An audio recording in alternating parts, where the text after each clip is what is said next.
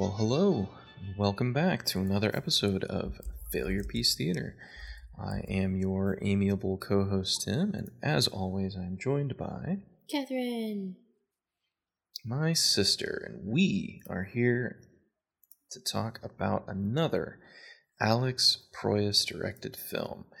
Last time, we talked about one of Proyas' greatest successes, arguably Dark City, a film so good that Roger Ebert gave it a commentary track, but didn't necessarily do as well as it could have, didn't find that purchase amongst the wide audience, but it's still considered a modern cult classic. This film, from later in his career, doesn't necessarily occupy that same space, and that movie is Knowing, the 2009 thriller? Sci-fi thriller? Kind of hard to nail down. It's meant to be thrilling. Not sure it is. From 2009, starring Nicolas Cage and Rose Byrne, among others, and we'll talk about them. But this film is part of a sort of set of Nicolas Cage movies that we're going to discuss. And again, a follow-up to our discussion of Proyas, who at this point, this is about 10 years after Dark City that this was released. In between, he had really only done iRobot and Garage Days, iRobot being the most sort of notable release of his 2000s output. But Knowing is an interesting beast, so we're very much looking forward to talking about it with you. But before we do that, what you been watching, Kate? Anything interesting?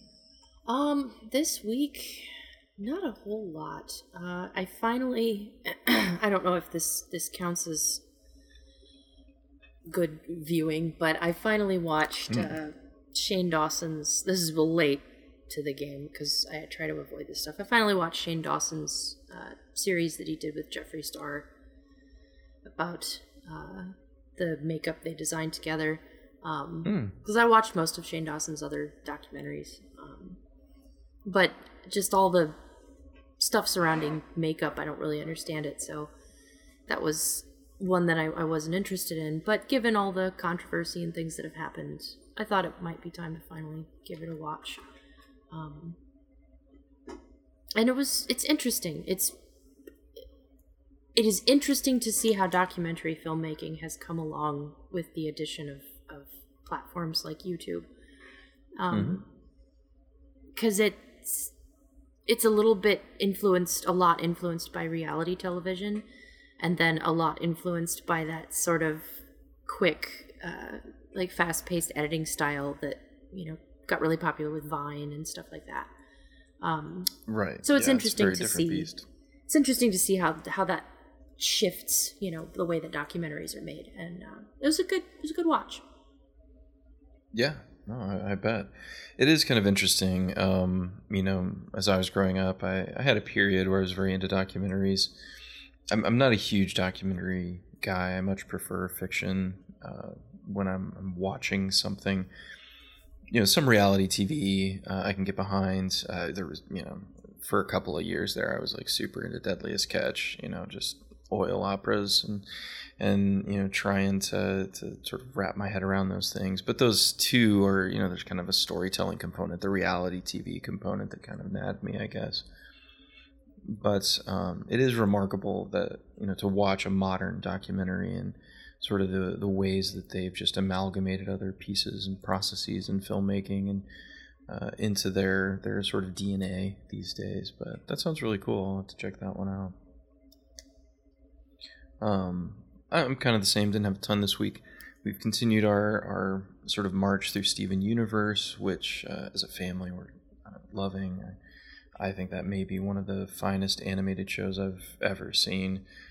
Tight, really, really well done storytelling, excellent character work, brilliant plot reveals, spaced intelligently throughout seasons.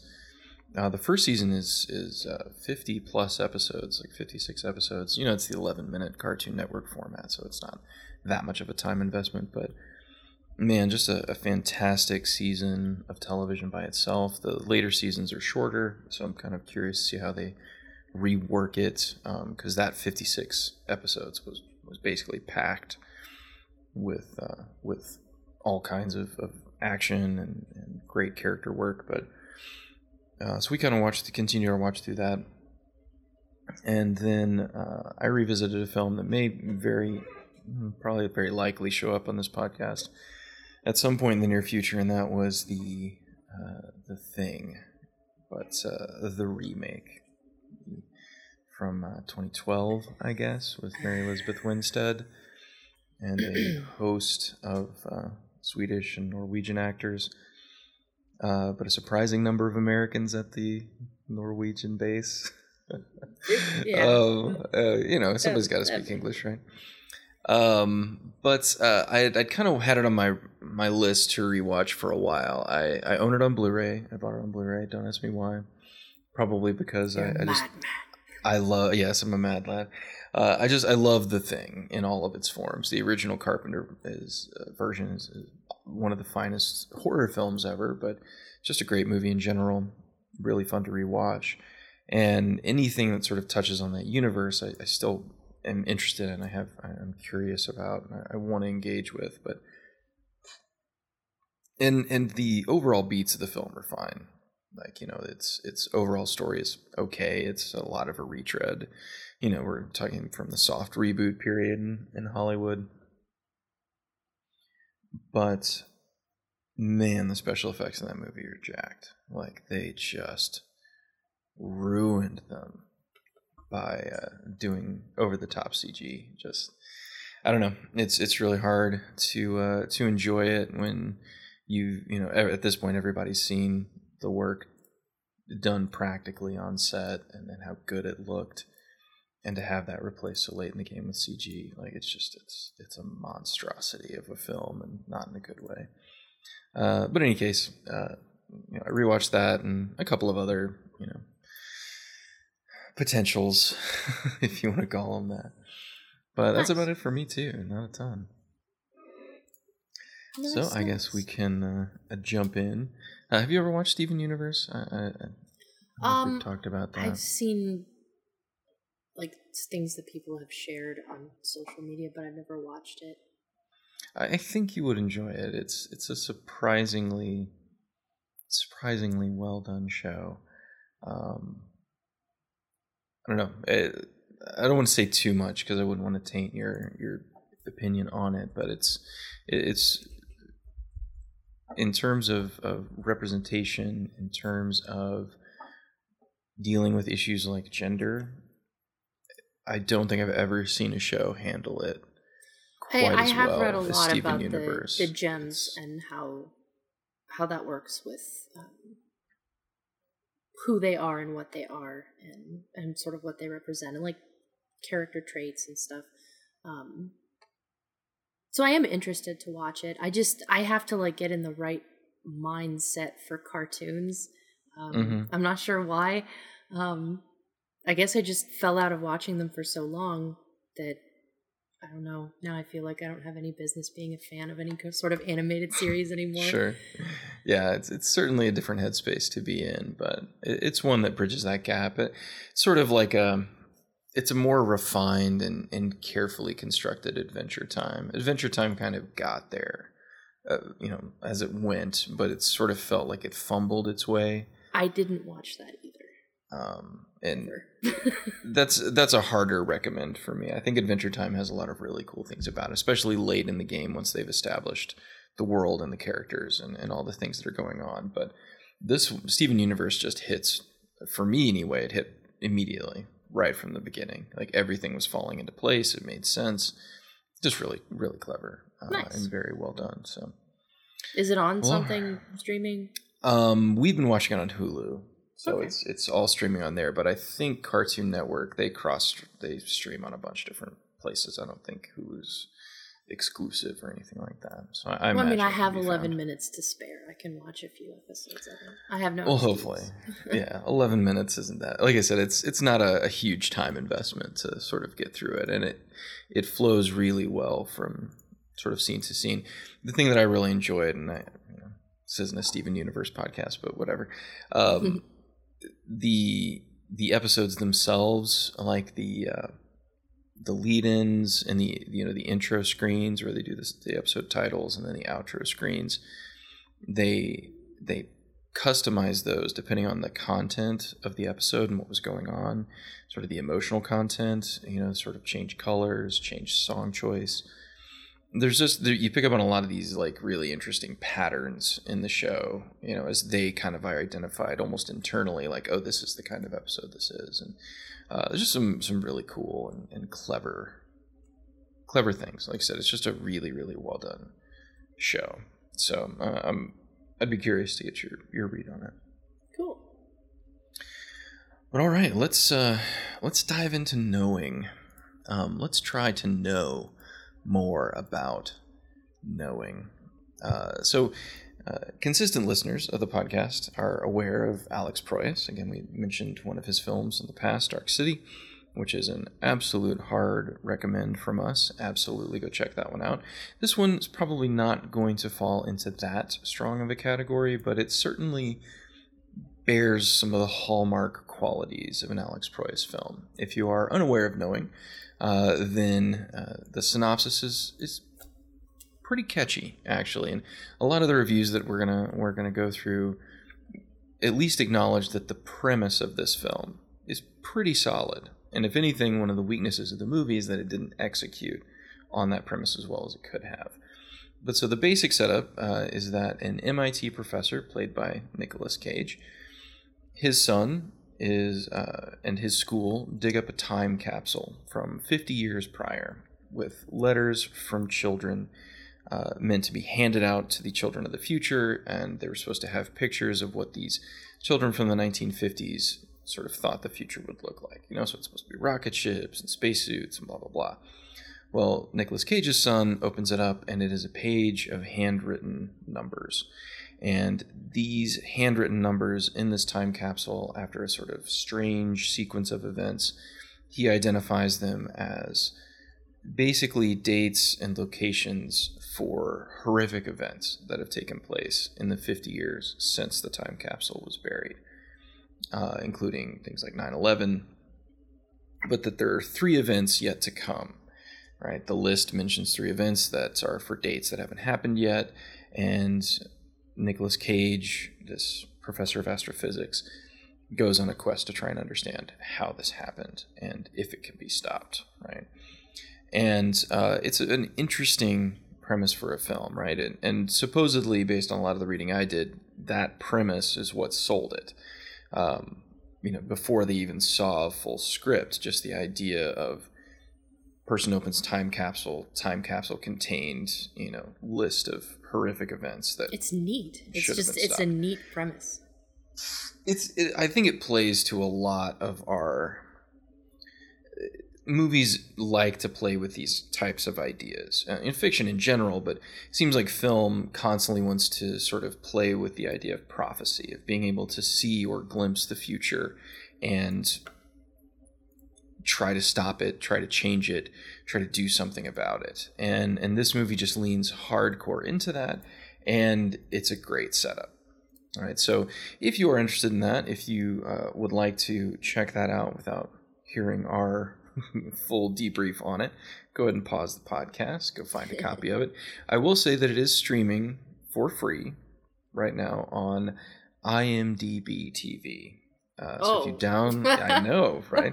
If you download the IMDb app, you can watch this entire movie with some brief ads. What, you mean you don't already have it? I mean, I know I do. Watch all my movies. Yeah, I was not aware that IMDb offered a film streaming service, but apparently they do, and Knowing is on it. So this is late September 2020. If anybody finds this in the future and it's no longer there, I apologize. So Knowing, even with that great premise, unfortunately did not have a great reaction. So if we look at our Rotten Tomatoes score, the purveyor of all things film, they have a 33% on Rotten Tomatoes, so firmly in the squished tomato category. The audience score isn't much better, about 42%, and that's with 430,000 ratings, so a good number, as opposed to our film last week that had 11,000 ratings. But this one had a decent number. But yes, it is not great, and I think you'll see why once we sort of delve into them. But reactions aside, Knowing has a pretty interesting performance from Nick Cage. Most of the reviewers talked about him. I guess it's fairly easy to forget, I mean, because we're 25 years on at this point. But Nicolas Cage, one of his earliest performances, won him an Oscar. Yeah. Right? Like Leaving Las Vegas, he's an Oscar-winning actor. And basically during the 2000s and, last week's film, Ghost Rider, we saw a sort of slow and steady decline in Nick Cage performances and his films. He seemed willing to sort of take whatever work he could get, projects that many people saw as being beneath an actor of his potential stature. And Knowing, for a lot of people, represented a continued sort of step in that direction. I don't know if that's true. He had a lot of tax problems, too, that he had to deal with. Yes, that is part of the issue. Yeah, which, that might be why he took roles like this. I'm seemingly huge even fan. Today, he still has those issues. Yeah, me too. I'm a big fan of Nicolas Cage. I appreciate, I don't know, like, I'm not one of those film viewers that hates movies that are of a certain era. So, those kind of 90s action films that I came to identify with, like Nicolas Cage, like The Rock, Con Air, Face Off. Those films are near and dear to my heart, whether they're great films, whether they're these, epic cinematic experiences or not. I do really love his performances in them. I love an actor that is willing to go all in with something. Mm-hmm. And most of his roles, I feel like he goes all in. And, like, let's not forget, he was also nominated for Adaptation in 2002, which is a fabulous movie. That's very true. It's that's Charlie Kaufman. That's chef's kiss. So I love him. But that said, this is not Nicolas Cage. This movie did not feel like Nicolas Cage to me. I think it has moments, but it is extremely restrained, given what we've seen Nicolas Cage do. Yeah. It's very constrained, and I think it adds a different dimension to Cage's work in this film. Like, I don't think he doesn't go, sort of quote unquote full Cage at any point, but I think he still has. One of the things I think Nicolas Cage does very well, this MIT professor in this movie makes a startling revelation and has information that would, in even the best circumstances, sort of have the potential to drive someone insane, quite literally insane.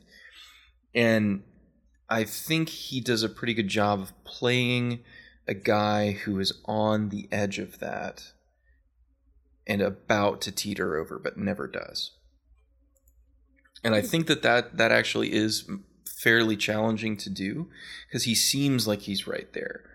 And we'll get into it more, but I think Cage is underrated in this movie. I don't think it's what we would expect, but I think he still does a very good job. But a lot of that probably has to do with Proyas sort of pulling his performances back, because Proyas's performance generally is fairly understated. Right? He doesn't typically go for big, over-the-top emotion. And he may have been especially shy of it here, because I think another article that I read with him, somebody was saying, you got some really interesting, sequences out of what we assume was not a huge budget. And he specifically mentioned on several occasions, huge budgets come with strings, and I don't want strings. So I think that's a direct reference to iRobot and what happened with that movie. And I think he was anxious to sort of go back to the type of movie making that he really was interested in doing. And maybe that's tamping Cage down a little bit, because apparently emotions ran very high on the iRobot set, and I think he maybe was trying to avoid it. But in any case, let's read some reviews. Let's see some reactions here. The other thing we need to remember is that this is 2009. this is pretty much right in the midst of M. Night Shyamalan's fall from cinematic grace. We're going to have to talk about him a lot during this. Because this, I'm going to say in the reviews that I read, 60% of them mentioned M. Night Shyamalan in some form or fashion when evaluating this movie. I'm not going to lie, while we were watching it, I turned to my husband and I said, this is like Unbreakable, except Samuel L. Jackson in this movie is played by God. Yeah, for sure. This is right after The Happening. So like it had begun, right? Like M. Night Shyamalan's rapid fall from cover of Time magazine, this is the next Hitchcock or whatever that he got right as Unbreakable was coming out, to Hollywood pariah, right? Like we're right in the middle of that, because this is the Happening, Lady in the Water, Last Airbender trifecta that just ruined his career for a while. He's kind of worked his way back, but all right. So this is from Linda Barnard, the Toronto Star. The frustrating thing about Knowing is the story is worthy, but director Proyas tries to cram too much in, as if the tricks and effects wizardry are all that really counts. They aren't.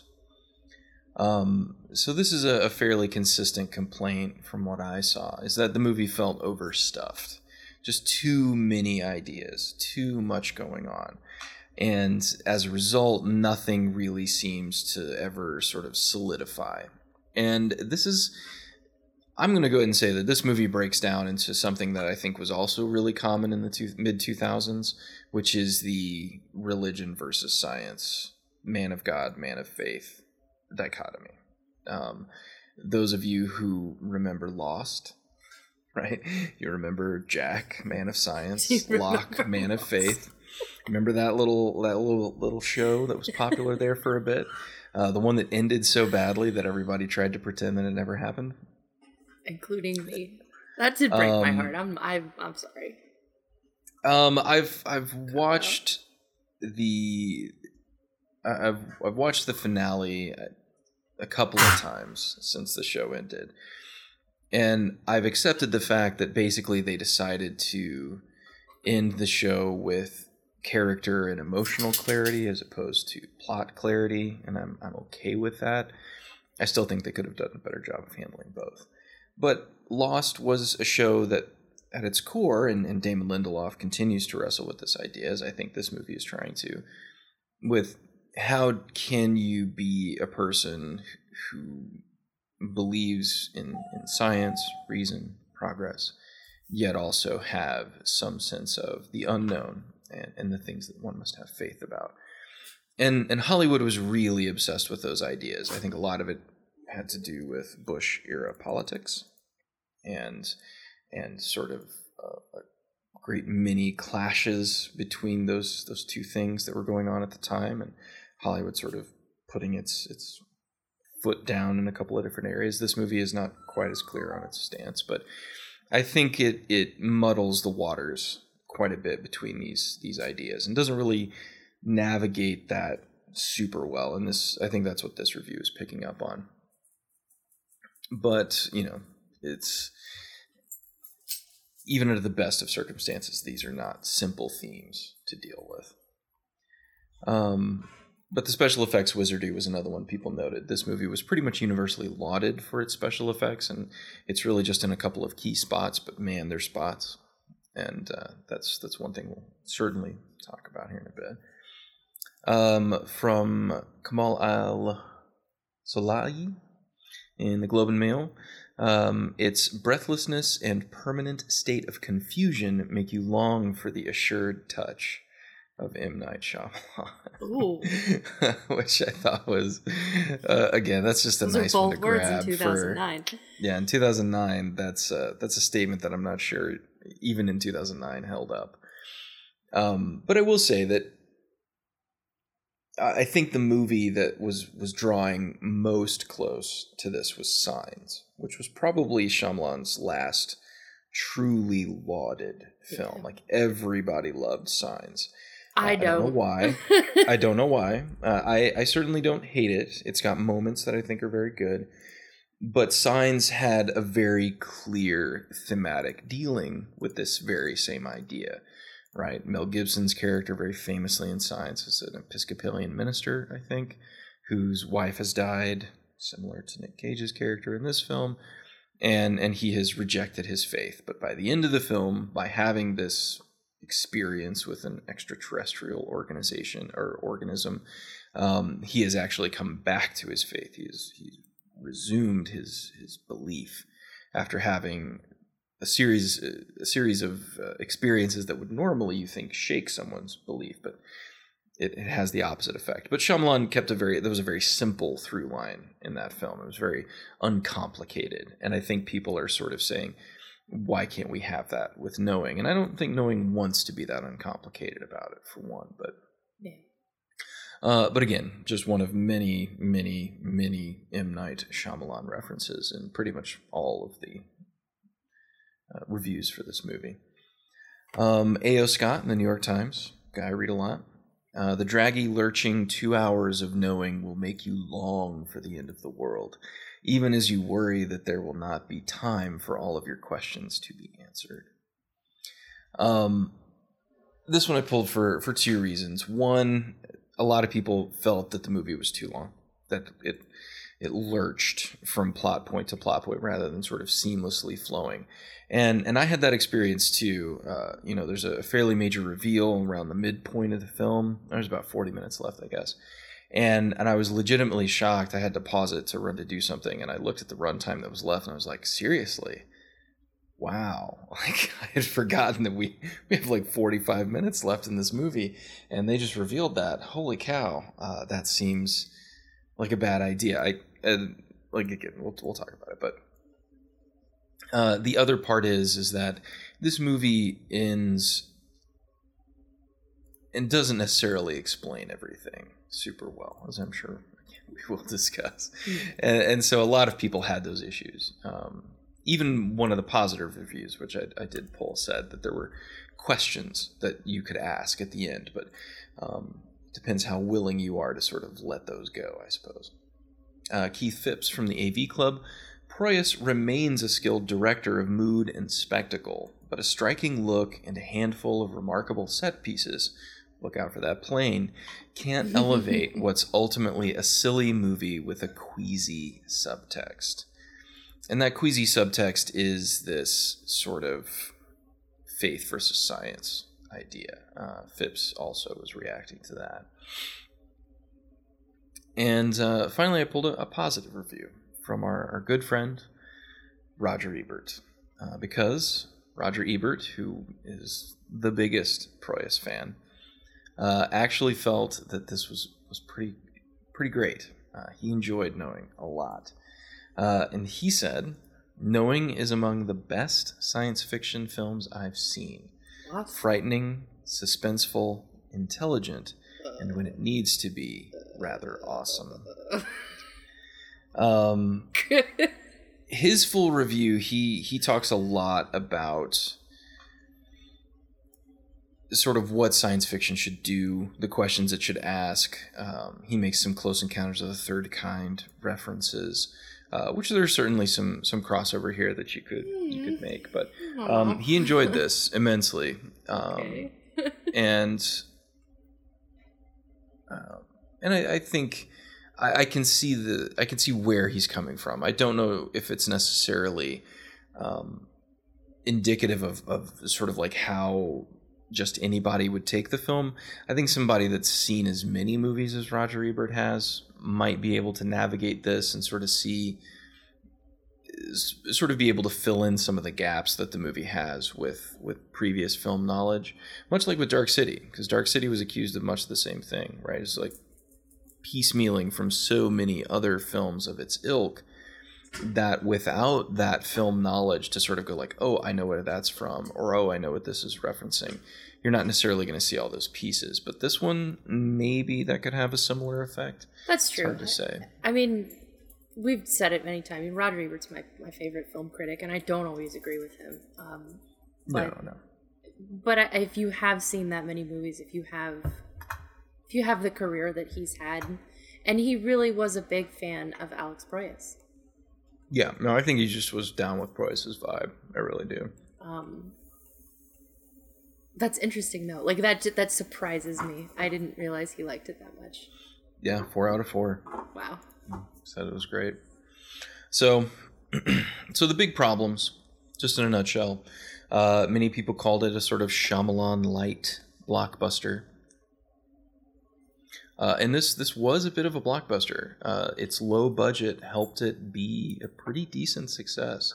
It was the #1 movie in America for at least 1 week. I think its only competition was the early rock vehicle Escape from Witch Mountain remake. March is a rough month for film releases in general. yeah, like I said, you're not going to find the biggest movies ever, but it was able to take the top spot. Ended up with about a little over 200 million worldwide on a $50 million budget. So not bad. Like I said, it didn't burn up the charts, but it didn't lose either. So a Shyamalan-like blockbuster, which again, looking back from 2020, is just hilarious that anybody would want to be a Shyamalan-style blockbuster. But they certainly were popular at the time. Shyamalan did a great deal to reintroduce the thriller to modern box offices. That was a sort of, I'm not going to say a dead genre. Thrillers don't go away. It's such a large category, and so many films sort of fit into it in one way or another. But it started a renaissance. Yeah, I mean, The Sixth Sense really got people going when it comes to... It's a great movie. And I watched it not that long ago. I think it was a few months ago. And wow. I mean... It's remarkably well executed.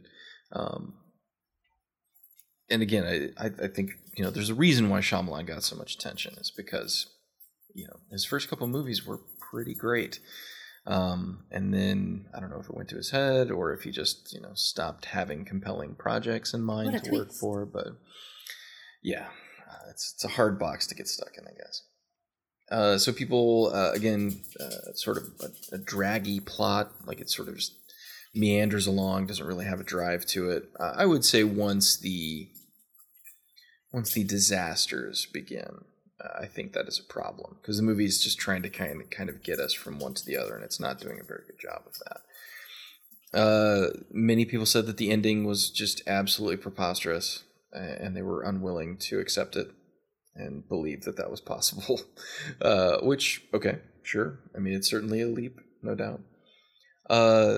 Many people cited just a clunky handling of what could be a really compelling premise, which again, fair. And a lot of people also brought up that, the 2000s was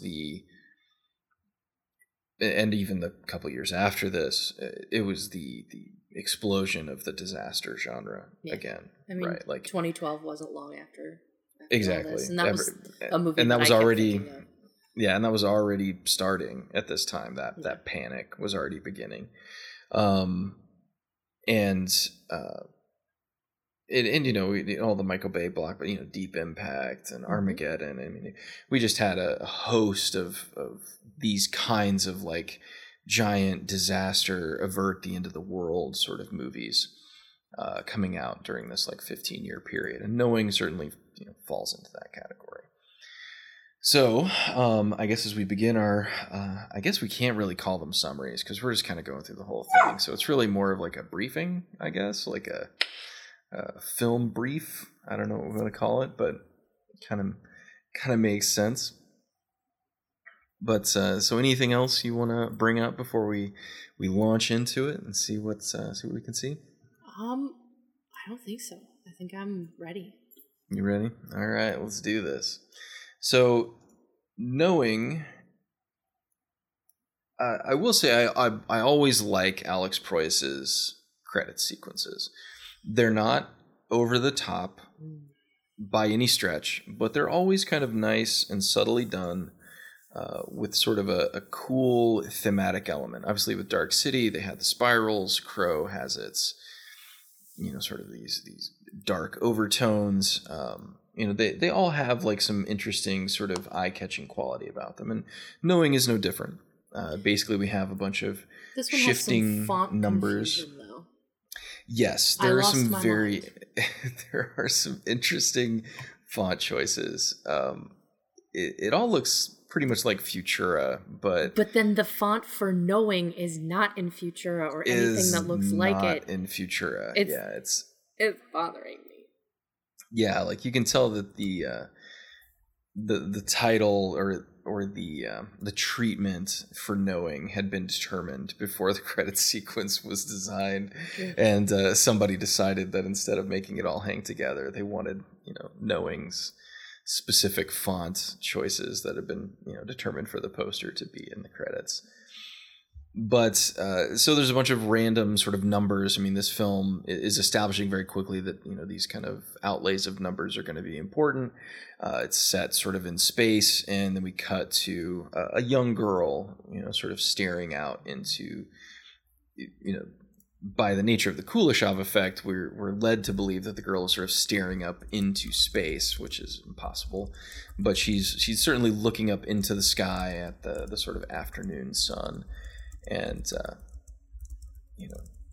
her teacher comes out to beckon them inside, and then we're told that it's 1959 in Massachusetts, which it is definitely not Massachusetts. This is 100% Australia. I don't know what it is about the architecture in Australia, but there's nothing about that architecture that looks like an American school in 1959. And that's fine. Proyas prefers to work in Australia. It's his home country. Most of his films have been shot there. And we can certainly see the remnants of that here. You'll see a few Australian actors doing their darndest to do an American accent, and they're okay, but not in all cases. So the setup here is fairly simple. This young girl is participating along with her classmates in a time capsule project. They've been chosen by their school, which is newly opened, so they want to commemorate the occasion by creating a time capsule for the future children who will attend that school. And it's pretty standard script stuff. Like the teacher goes like, "Oh, we're gonna fill out a time capsule," and the kid raises his hand. He's like, "What's a time capsule?" just in case, as you as an audience don't know what a time capsule is, we'll explain it to you. And then they're told to basically just like draw pictures, right? Like, oh, go draw a picture of what the future is going to be. But the one little girl, the one that was staring off in the weird girl. But are we to believe that it was her idea to draw the pictures for the future? Is that what we're told? Was that the contest? I'm guessing it was. But they said that they had pitched ideas and the principal had picked them, and that it was Lucinda who had won that contest, and then she tells them to draw their pictures. So I'm guessing that it was her idea to draw the pictures. I don't know. That's one thing that wasn't really super clear, is what exactly the contest was in the first place. It seemed more just like a way to an excuse so that we know this girl's name, like we know who she is, so she can get called out. But instead of drawing, we just put her name on the desk or something, right? And she still calls her Lucinda when she comes over to take her paper away. So I don't know, what difference it makes. But in any case, the little girl, instead of drawing a picture, she writes down a bunch of numbers, furiously, crazily. She's like writing these numbers down as fast as she can. She's the weird girl. Because she's the weird girl. Obviously, she's pale. She's got bags under her eyes. Obviously, she's got those terrible freckles. The long dark hair. What? Long dark hair with freckles. That's right. And then we very quickly transition to the placement of the time capsule. Again, this does not look like 1950s America at all, but what have you. And again, the little weird girl is standing off by herself with her yellow balloon, watching the event, unable to engage, looking very sad, looking very worried. And they place the time capsule down into its container. And then we get, Proyas, we talked a little bit last week with Ghost Rider that, Mark Steven Johnson really didn't know how to shoot a terrifying scene. Like, he doesn't know how to make something scary. He knows the basics of it, right? Like, oh, you need darkness, you need somebody, frame left, looking frame right, you need sharp sound. But he didn't really know how to create a sequence that is actually frightening. Proyas does not have that problem at all. And I'll go ahead and say that in the hands of a less capable director, this movie would be a disaster. We probably of wouldn't epic talk proportions. about it. No, I don't know if it would have been made. This movie actually was acquired through a turnaround deal. And turnarounds, dear listeners, in Hollywood are film projects that have reached production phase, or at least pre-production phase. The studio has spent money on it, but then decides to discontinue its production, claim it as a loss on their taxes, and then sell it to another studio to try and reclaim the loss. So this was a project that had been in development for a bit, and basically nobody had figured out how to do it, or at least do it successfully. And a few other directors had been attached. I don't remember all the names at this point, but ultimately it fell in Proyas' lap. He decided to take it on as a project. He was in the middle of a deal with that movie studio at the time, so it was probably just floating around, and they said, hey, you could work on this. And so he took it and redid the script and sort of made it his next project. But it was a film that, was basically bought cheaply and made cheaply. So, it could have gone to somebody else, but Proyas is the one who sort of wound up in the director's chair. But so we get this really great scene. Obviously, the little girl disappears. We see her balloon float up into the sky. The little girl disappears, and then we see everybody searching for her and trying to find her. And they do. The teacher goes down into the basement. She hears some sounds, some scratching sounds, opens up a closet door, and finds the little girl scratching numbers into the back of the door, and her nails have been ripped off, right? She's bleeding from the fingernails. Again, sort of the weird girl is compelled to write the numbers, and she didn't get to finish them on the paper, so she's got to write them down somewhere. And that's really the opening of the film, and it's just nicely executed. Really good. I love a good match cut. I love it. And we transition from the teacher's flashlight, where she's like got her trained on a little girl, to the sun up in space looking down on Earth, which is kind of cool. And then we get like the rest of the title sequence, because that's really like all just been in the middle of the title sequence. The rest of the title sequence is almost like a Powers of 10 kind of thing. If you've ever seen that educational film. Mm-hmm. And, we basically zoom down to the home of Nick Cage's character, the MIT astrophysics professor, which, sure. Yeah. Yeah, I buy that. I guess we could talk a little bit, just briefly, about Marco Beltrami's score here.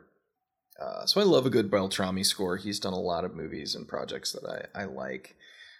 Here he seems to be doing a lot of Bernard Herrmann channeling, right? A lot of this feels kind of like Vertigo, mid-career Hitchcock stuff, which Herrmann did a lot of those scores, North by Northwest and Psycho and whatever, but it's very atmospheric. It's orchestral, but not traditionally orchestral in a lot of ways. And then there are a couple of like specific classical music choices that they make, which are kind of cool. But in general, I think it's a solid score. It's good. It's not afraid to be silent either, which I think is nice. Again, that's one thing I like about Proyas, is he's not constantly filling the soundscape. Everything gets a chance to breathe occasionally, which is kind of nice. That's true. But so we come down on Nicolas Cage. They have to tell us it's the present day so we don't get confused. All the boys and girls love present day. They do. It's a good day. And so Nicolas Cage is stargazing with his son, and very quickly, I think we can kind of tell that something's a little off. But go ahead. What were you saying? I didn't really understand the purpose of this scene, because it just him in the backyard, and it doesn't seem to go anywhere or have any purpose. And then why are they outside making dinner? And then the boy is like, I don't even like hot dogs. I don't get it. I'm confused. I felt like it was such a strange place to begin. It is. It was a very rocky introduction to these characters that we're going to spend the entire movie with. There's a couple of key pieces of, this is like my second or third time through this movie, but there's a couple of interesting pieces of information. I think in some ways we might be supposed to feel, or he may want us to feel a little bit off kilter. We don't know who these characters are yet. We get, a more traditional introduction would probably be what we get next, which is him, Nicolas Cage's character, in the classroom talking about one of these subjects. But one thing I've noticed about Proyas in terms of his storytelling is he likes these protagonists that are thrown into extraordinary circumstances, right? All the way back to The Crow. Yeah. But he chooses to always have these protagonists in extraordinary circumstances grounded by a very basic, very human family issue that they are dealing with. In The Crow, it's still a bit extreme because it's the loss of Shelley. It's her death and horrific murder that drives Eric Draven. In Dark City, it's this, pending divorce, domestic squabble with Jennifer Connelly. In iRobot, it's the death of his daughter. And in this one, it is the loss of Nicolas Cage's, loss of his wife. I think that's really what these scenes are about, is showing that there is no mother in this relationship, which shouldn't be strange, but I think a lot of film goers would look at this and say, like, well, where's the mom? And why isn't there a mom here? Given that people still regularly come at Disney for their lack of mothers, yeah, that's... Yeah. And Nicolas Cage is drinking. He's unaware of his son's, choices. He seems generally bewildered. I think we're meant to be thrown off here. Another thing I saw in a couple of reviews was like, what is up with his house? Right? Yeah. What is going on with the house? Proyas loves texture, right? He's not really one to populate his screen with basic colors, shapes, textures. He likes depth, and Nicolas Cage's house in this film is some kind of work in progress. As the story unspools, I think we're supposed to realize that he and his wife had bought it as kind of a fixer-upper project. I think that also justifies why he has a truck, which is something that not no one, but it's an odd vehicular choice for an MIT professor in Boston to own a big Ford F-150. But I think it's supposed to be indicative that Cage and his wife and their child were spooling up for a very sort of, domestic existence, and it died, quite literally. And I think the house, one thing I do believe about Alex Proyas is that he is a director who thinks in symbols and layers his film with really very obvious symbols to support his characters. And I think agree. And that's sometimes at the cost of more traditional storytelling. Right. I think he's a director that much of the time trusts that his audience will just sort of like get it without having to explain it, but that doesn't always work. But in this one, I think it's the disarray of the house is the internal disarray of Nicolas Cage's character. Like he's literally just sort of like flailing around, like I'm unfinished, I don't know what I'm doing. And I think we're supposed to sort of get that impression. But it is an odd place to bring us into the scene. It establishes the dad and the kid. They're kind of on the outs with each other. They're not really a tight unit at this point. But beyond that, there's not much that we get. And then we jump almost immediately after he sits and drinks and listens to Beethoven to a much more traditional introduction scene, which is him in the classroom teaching. And of course, the topic is determinism versus random chaos. I love how movie school is always appropriately timed and really relevant. Yeah, I mean, I remember these opening scenes from Breaking Bad as well. Like, it's the exact same thing, right? I need to establish an idea that we're going to exploit very readily in the near future. A classroom full of willing and unwilling students listening to someone talk about these ideas is the best way to do that. And that's exactly what we get here, right? This is a film. Go ahead. Oh, no. I just wanted to say that they were also excited to learn that. Oh, well, it's just a very awkward little scene. Well, it's MIT, and one of the Hemsworth brothers is there. We're all just happy to be here. Yeah. Just side note, this is the first film appearance of Liam Hemsworth, a lesser Hemsworth, but the one that's still not Thor. No, the one that married Miley Cyrus for a while. Right. And man, he has got some frosted tips. They are nicely frosted. But he too gets to engage in the discussion of a deterministic world, a teleological viewpoint of the universe where the function of a thing is seen as an intended design based on what we do with it. And they are trying to understand whether or not the world is determined, right? What is free will, right? We get a lot of ideas thrown at us very quickly, and not very well. None of those things ever came up in any of my science classes, just to let you know. No, it's MIT, though, right? We talked about the powerhouse of the cell, and that was it. Wait, are we talking about the mitochondria? Oh, we are. Fantastic. We are. Great. I didn't know if you knew about the Very powerhouse good. of the cell. The fundament of American science. My goodness. So these examples that he's throwing out, like the distance of the Earth to the sun, the fact that worked out, does that mean that there was a grand design and a purpose, that kind of stuff?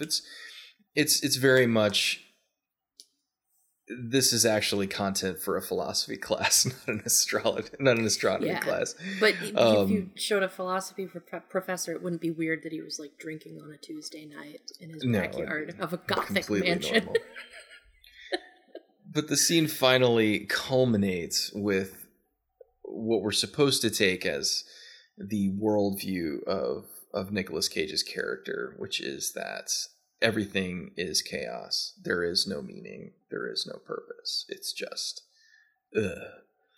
And of course, this is a lead-in to being told very quickly after this that Nicolas Cage's wife has died suddenly in the recent past, and that he has been left, sort of emotionally and physically bewildered by this experience.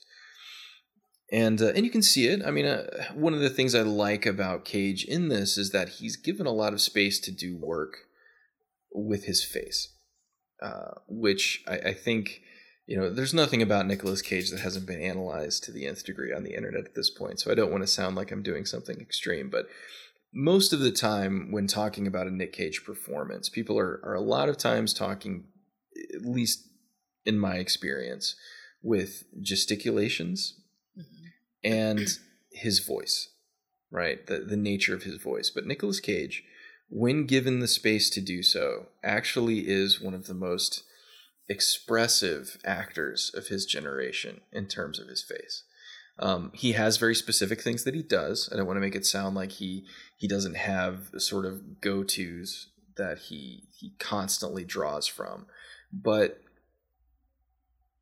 Well, in the scene when he's walking with Ben Mendelsohn, again, this was the first time I'd ever seen Ben Mendelsohn in anything, and now he's everywhere. Who is supposed to be? He's what a. Is he a cosmology? Not cosmology. That's not. No, that's wrong. Basically, another professor at MIT that is his friend. When they're walking together, kind of through the quad, how many actors have you seen in a movie who will puff their cheeks out? Right, where they'll like literally do the thing. I don't see that a lot because it's not a flattering facial expression on most people. But Nicolas Cage he'll do that as part of his performance. I'm not saying that other actors won't. People do, but it's just not a it's not a common reaction that you see. And I think that he gets the chance with Proyas at the helm to do a lot of work with his expressions in this movie. And I think it's pretty good. Like I like what he's doing with it. It's still a bit over the top, probably, but I think Cage is actually getting a space here to do some cool stuff when he gets the chance. But in any case, he's walking along and he remembers that he's late for this event at his kid's school. And Mendelsohn's trying to like set him up on a date, right? Mendelssohn's character is the worst. Like he doesn't have a lot to do here. Terrible. Like he's a terrible person. Whenever he opens his mouth, he's saying something awful. Like I just, from the minute that character showed up, I was like, and I'm done with you. I don't know. Somehow I edited him out, and I didn't even remember an annoying best friend character. But when I watched it this time, I was like, man, he is really the worst. Yeah, his only real function in the story is to question everything that Nicolas Cage brings to the table. Yeah. Because again, ostensibly, Cage is an astrophysicist, right? So this is a hard science, a very specific and exacting science, with a lot of. I mean, there's room. Obviously, astrophysics is a very large group, but he generally is just pushing back against things that Nicolas Cage is proposing. He wants to see him move on. So we get the idea that his wife's death, it's been a while, right? It's not a recent thing. And he's hoping that he can, sort of move on from it in the near future. But yeah, he just sort of enters and exits the film at odd times. And he doesn't really play a role beyond guy at school that I talk to when I'm at school. Yeah.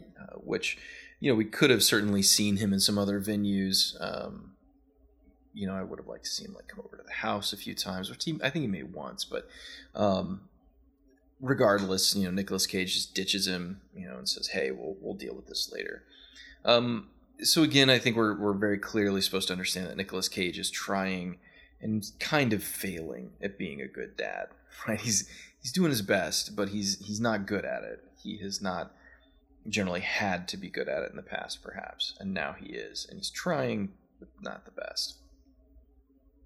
So he arrives at the school for this time capsule opening ceremony, and they're singing "This Little Light of Mine," which I don't understand that. Why that again, I cannot imagine that song being sung at a school function in the United States. There are so many songs that involve references to the sun and light and all the things that this movie wants to talk about, but it picked that one. Yeah, and I guess that's really the thing. Is at this point we have had a match cut to the sun. We've had little girls staring at the sun.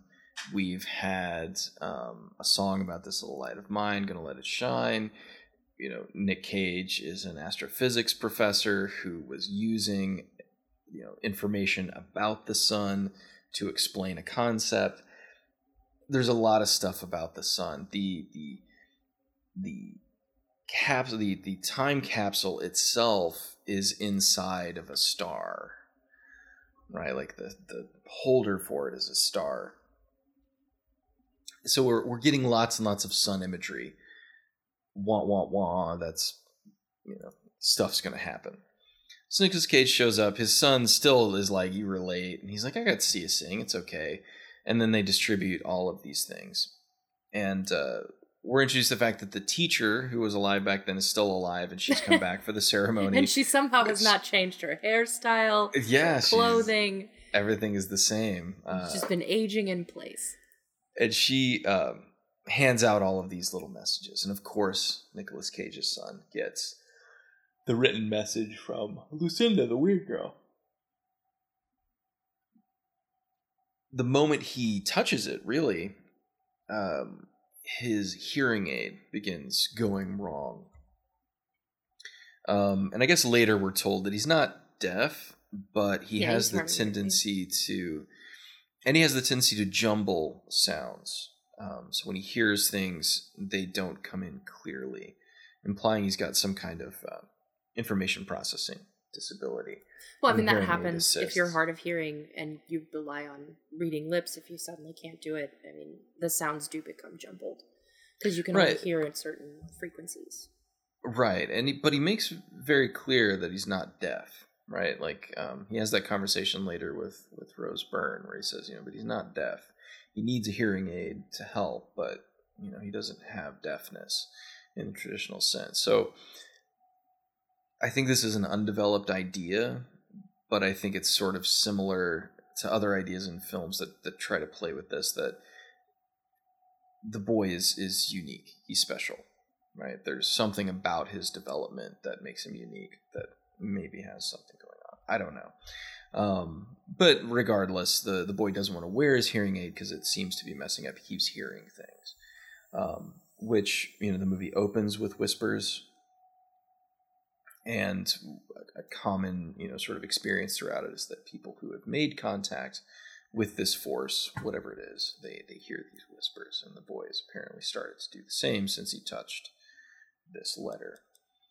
We get another kind of awkward son Cage scene where the son's trying to ask him if he can go out on over to a friend's house for the weekend, and Cage seems resistant to the idea, especially when there's like risk involved, like we're going to go out on a boat or something. And then he finds the letter, and that's what kind of kicks everything off.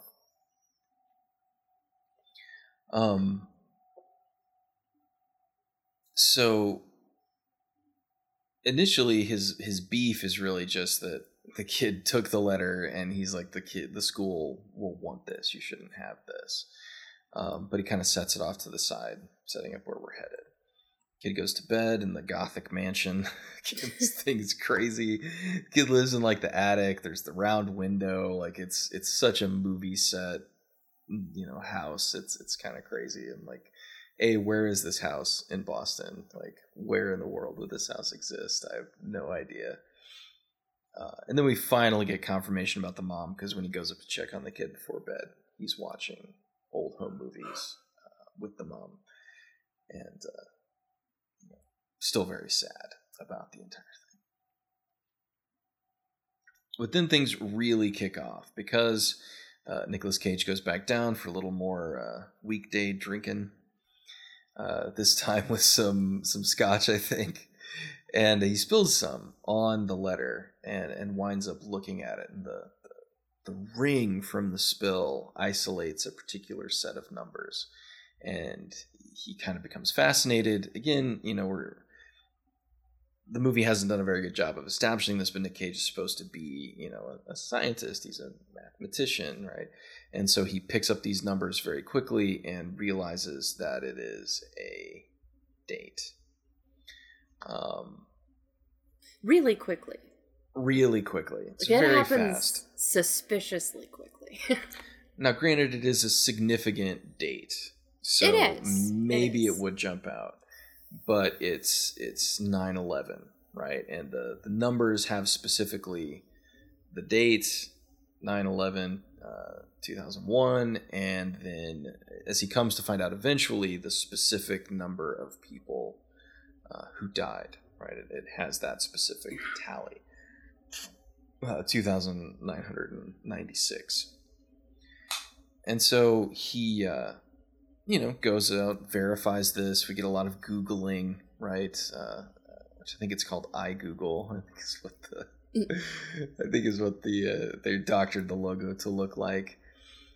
But here we get sort of our first little taste of a Cage freak out, because he's sort of yelling at the computer, like, "What is this? What does this mean?" Super subtle though, not like it's not like a not the bees moment. No, nothing to that. You never really get a not the bees moment in this movie. No. Probably for the best. Yeah, I mean, I could see maybe at the end you could get away with it, but I don't know if it would fit. It would be interesting. But I think he's supposed to be a bit drunk as well, because he's kind of slurring his words a little bit. He's moving kind of slow, but still he has enough focus to, write all the letters down and start isolating things out. It's like, why does he write all the numbers down?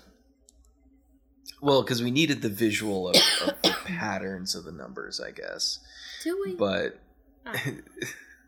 well, because when he shows it to Ben Mendelsohn later, that's, Ben Mendelsohn has to be able to look at it and be like, well, what about all these numbers, idiot?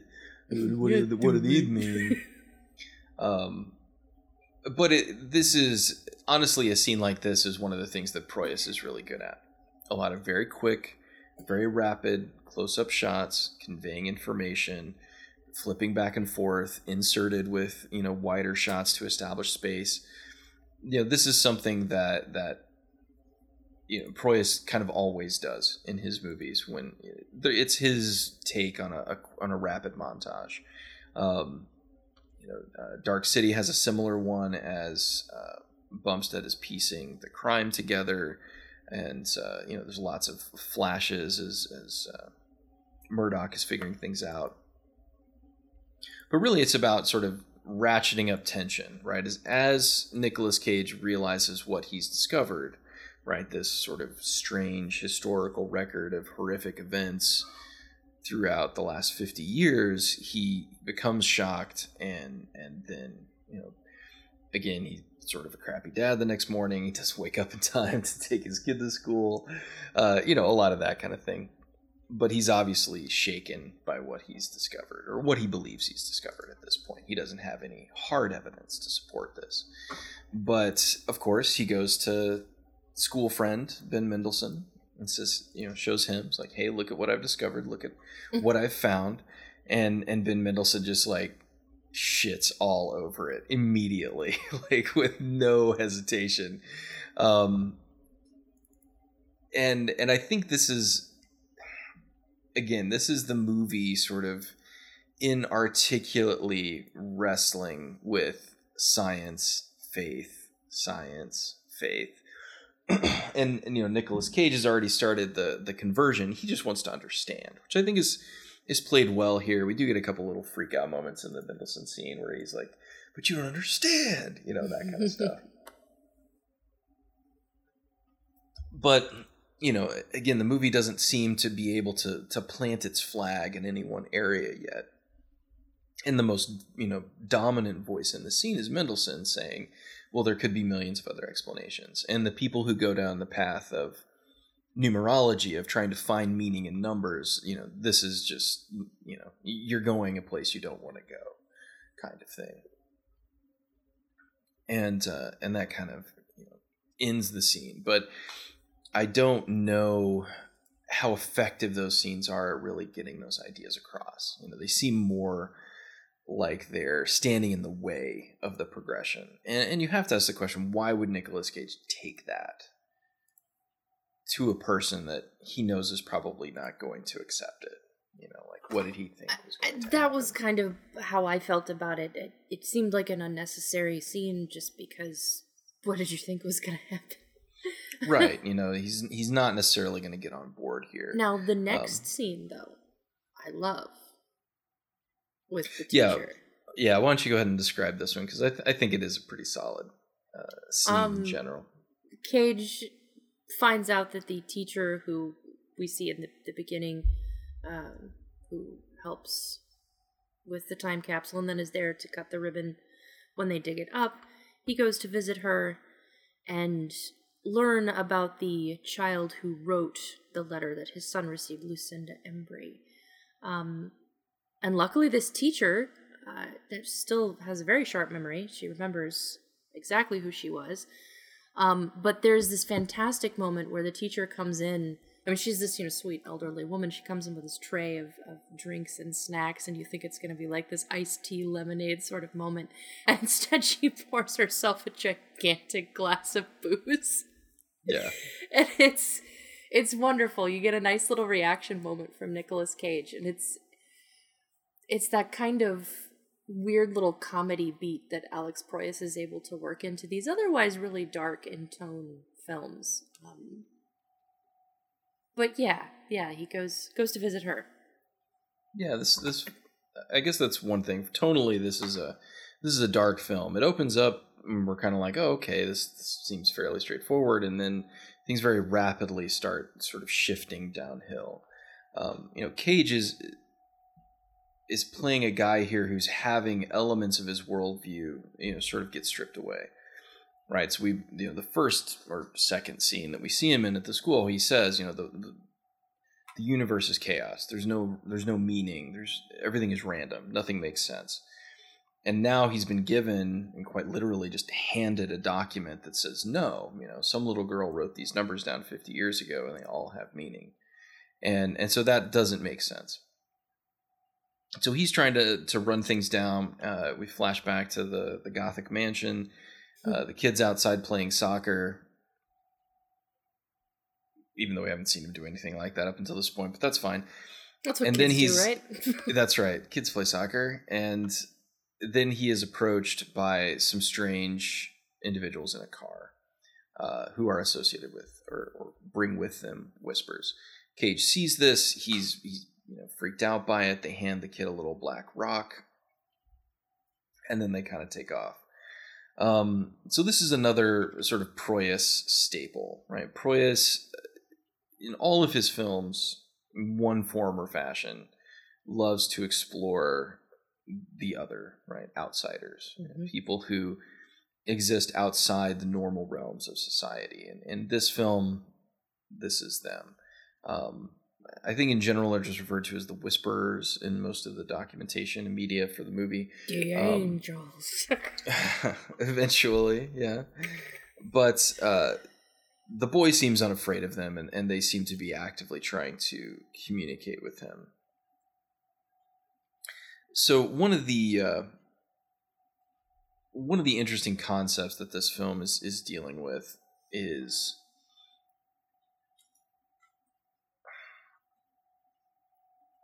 these outsiders, if they truly know what's coming, and they seem to, and they're here to accomplish this specific task, what is the purpose of the message? Right? That's kind of the question to be thinking about as we go through here. Because ostensibly this Lucinda girl, she received a message, right? She didn't generate this information. She was given this information that she felt compelled to write down and share. So why? What is the purpose of that? And, it's Cage's question too, but as an audience, I think we should be asking that question as well. So he's researching this Lucinda Embry. He finds some pictures of her online.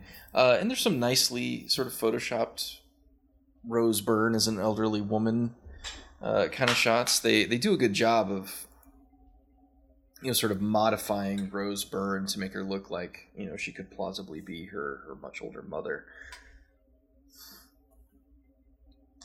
But they were interrupted by Nick Cage's sister, I guess? 30, it's supposed to be his sister. 33, 34, 35 minutes into the film. Yeah. And she brings with her a bunch of information. She's a nurse. But the main thing we discover from this is that Nick Cage is on the outs with his family, his parents. That he has sort of left them behind, and that he doesn't really want anything to do with them. But we also find out that his dad is a pastor. And again, man of science, man of faith, that theme coming through once again. He has rejected his father, the man of faith, because he is a man of science. And that seems to have deepened after his wife's death, right? So again, death of wife triggers loss of faith, if he ever had any to begin with. And so now he doesn't want anything to do with that side of his family, which becomes important as the film goes on. The sister seems nice enough. I mean, she really doesn't have much to do in this movie, but she isn't terrible. She definitely seems interested in what's going on with his life, and he doesn't seem to be responding to it at all. But that's, again, her main function is to establish Cage's parentage and his relationship with them.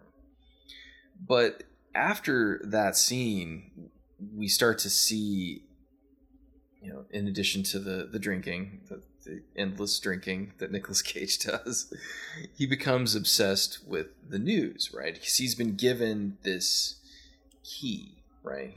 This set of clues for him to better understand what's coming in the world. And so he's like, we get these shots of him like watching the news as the clock is turning over. And, there's supposed to be another event the next day. And he's obsessively watching the news, looking at death counts, like trying to figure out, is this the event that was mentioned, because, he doesn't have enough information to know when and where this is going to take place. So he keeps drinking. He oversleeps a really long time, apparently, because he misses the carpool for his kid at the school, like to pick him up, and goes out in traffic. And so this film has a couple of really, really bombastic moments. Huge moments. Massive moments. Special effects extravaganzas. And this is the first one. So as Nicolas Cage is going to get his child from school, it's raining, he's in his truck, he's stuck in traffic, he's making phone calls, trying to get a hold of people I guess he's trying to get a hold of Ben Mendelsohn's character to, set up the date that he wants to get him on, because he knows he needs to make a change, right? His life is not tenable at this point, right? The drinking, the oversleeping, the leaving your kid at school, something's got to give, right?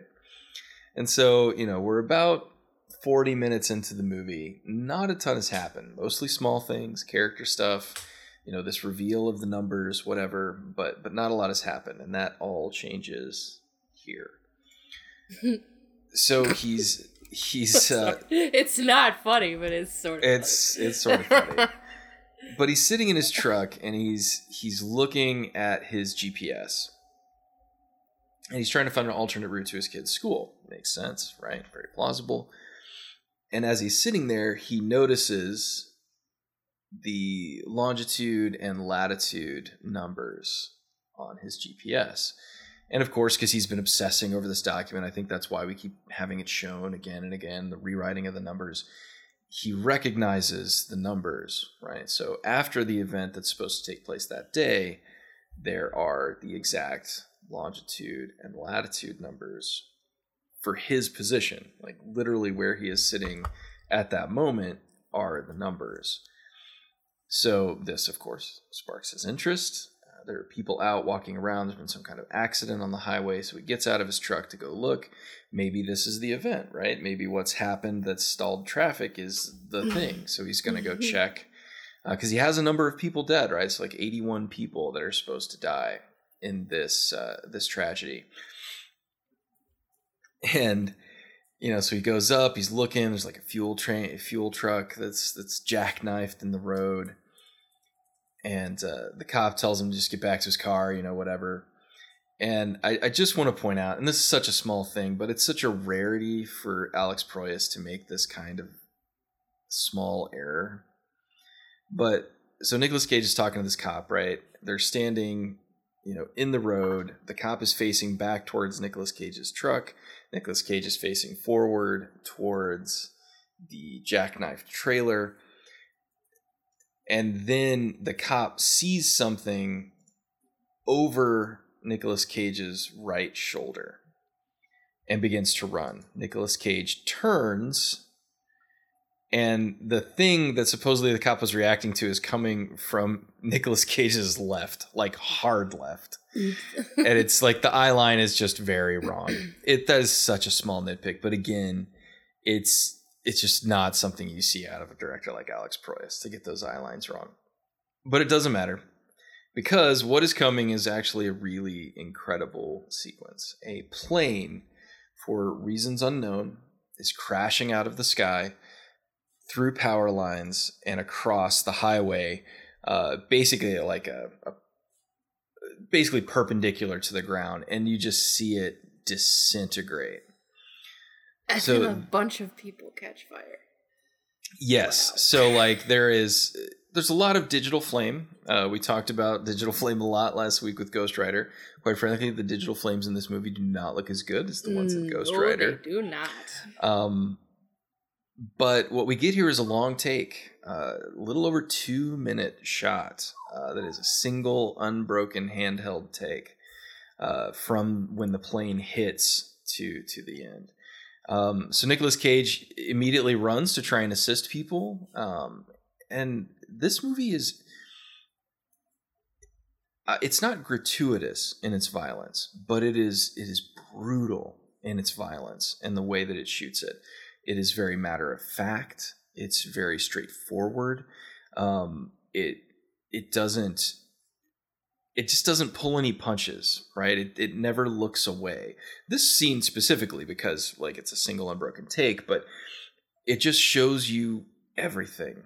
There are just people screaming, women and men asking for help, people on fire. Nicolas Cage is trying to give assistance, but of course, what can he do? He rescues a couple of people. I think he's able to sort of help them. But I don't know. What do you think of this? Because it's considered the centerpiece of the movie. Everybody talked about this shot, and for good reason. But I mean, it was well done. It was. I guess. We talked about the fact that the fire effects don't look good. They don't. So I had a hard time embracing the horror of people being on fire because they didn't look like they were on fire. It was a little unexpected. I felt like there was nothing preparing the audience for this shift. It comes out of nowhere. Like to a certain extent, I have to believe that the choice was intentional. I guess they wanted it to just be shocking. I guess it felt like the movie had just been snoozing this whole time. Mm-hmm. And then a plane crashes. Like, that's what has to wake the movie up in order to get it moving again.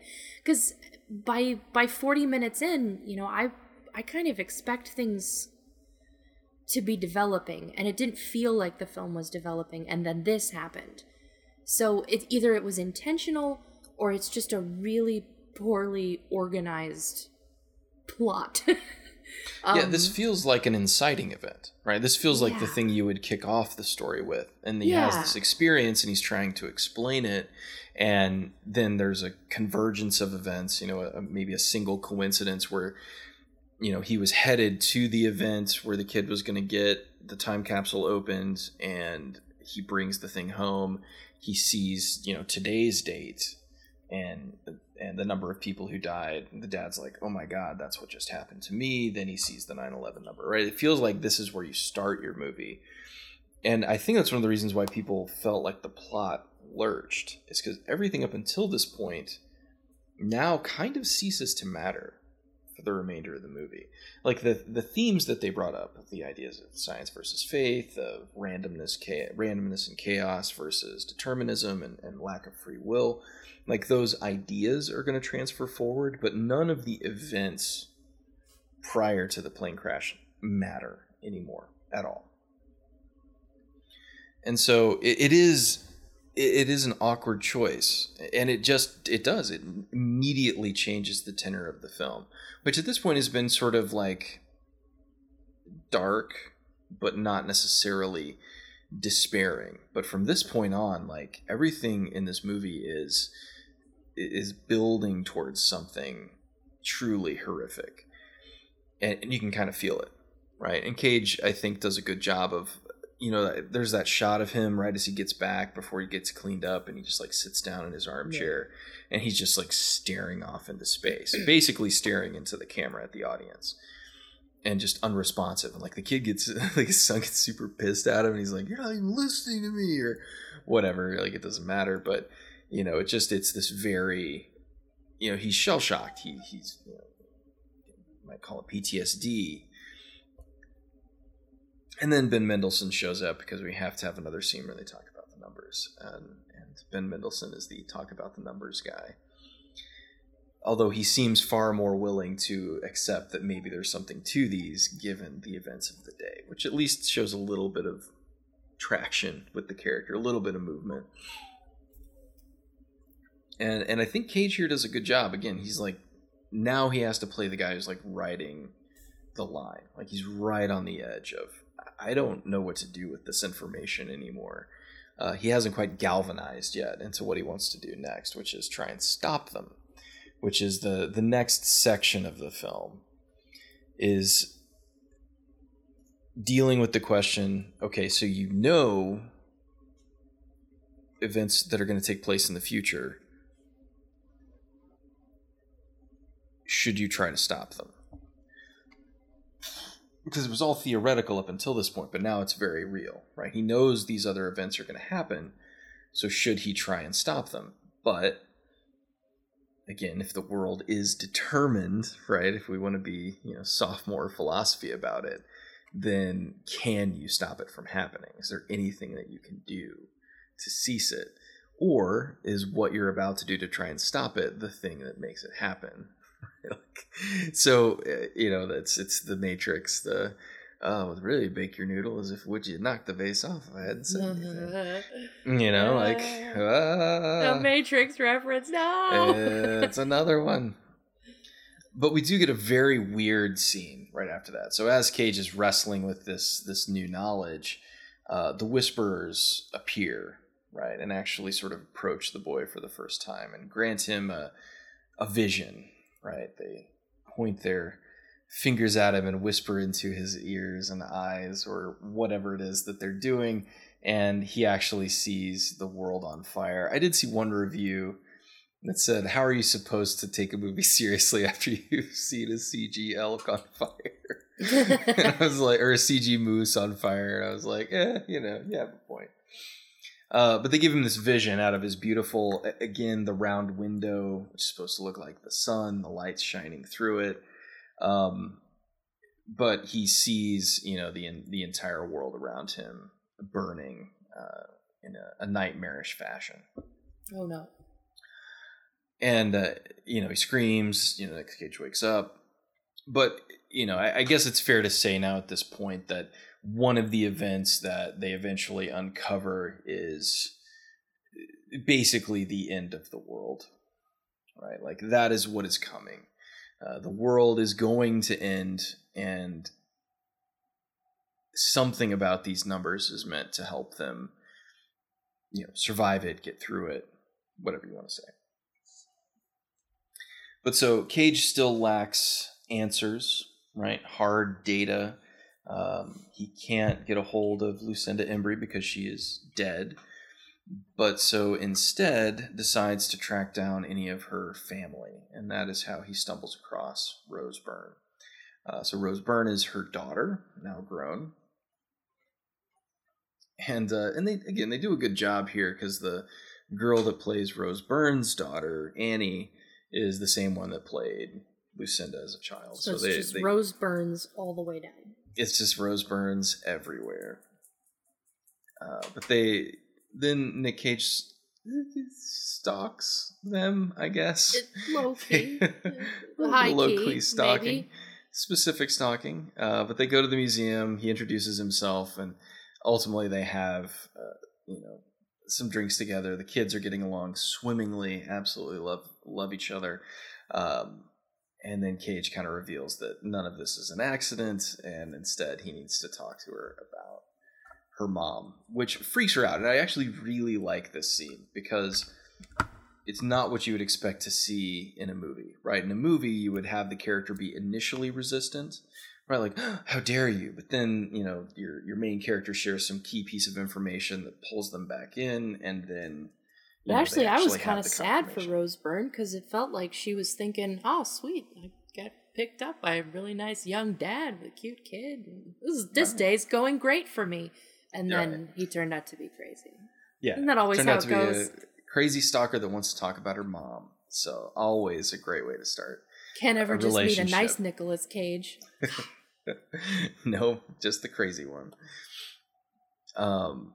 But so she ditches, just straight leaves, which I think is actually really cool. It's kind of it's a more believable moment. But he does get the opportunity to explain about the numbers, about the time capsule, you know, everything like that, to give her all the information, because obviously she's not going to exit the narrative at this point. But then Nicolas Cage's obsession. There's one thing I have to call out though. I was gonna say something about this. Nicolas Cage has an academic ID. Yeah, I was going to ask about that. He flashes his FBI badge. It just says academic. Like, can I get one of those? I'm a professor at MIT. Here's my badge. It's like, is that just like your work ID? Is that what you used to get into your office? Like, what? How is that supposed to be relevant? And how does that make this conversation any less terrible? But yeah, I know. It's just like, oh, okay. Yes. That's how academic IDs work. I can definitely just flash that at Sbarro's and get a free slice of pizza. But yeah, so that scene ends, and then Nicolas Cage, now obsessed with the news, watching to see, you know, what are the events that are happening, sees that there's an increased terror threat. So he's looked up the longitude and latitude. It's a subway station, and now he believes that there's going to be a terrorist incident there. So he's got to protect it. Again, this is the big question. Can you stop this event that has been prophesied? Can you cease that flow from taking place? Can you break the chain? Which, of course, would give him some idea that there's a bit of free will left in the universe. So we get a really nice, I mean, kind of a quintessential Proyas scene. We kind of pull away from the house, and we see the Whisperers, right? These black-suited guys just kind of all standing out there watching in a distance. So Nicolas Cage looks up the location, sees the station, and decides that he's going to go try and stop it. So he drops his kid off at his sister's house, which I really didn't care for the language there, because he says, "You said you would take him off my hands." Which that is what she said, but it's so callous, and the kid's like standing right there. I was like, that just doesn't seem like a nice way to put it, right? Like, you know, you said you'd take him off my hands. It's like, well, yes, but that was more of like a euphemism for like, I'll take care of your son so you can go have a life. Say it in a nicer way. Yeah, you know, it's like, you know, try and cushion it a little bit there, Dad. But then we get probably one of the only shots that was actually filmed in the United States, which is a truck going over a bridge into New York, because you can't fake that, man. Yeah. You can fake pretty much anything else, but you can't fake that shot.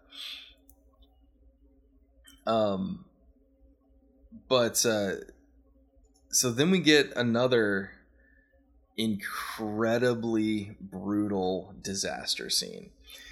It's packed subway, obviously on a set. It looks very much, I mean, again, it looks kind of like the subway in The Matrix.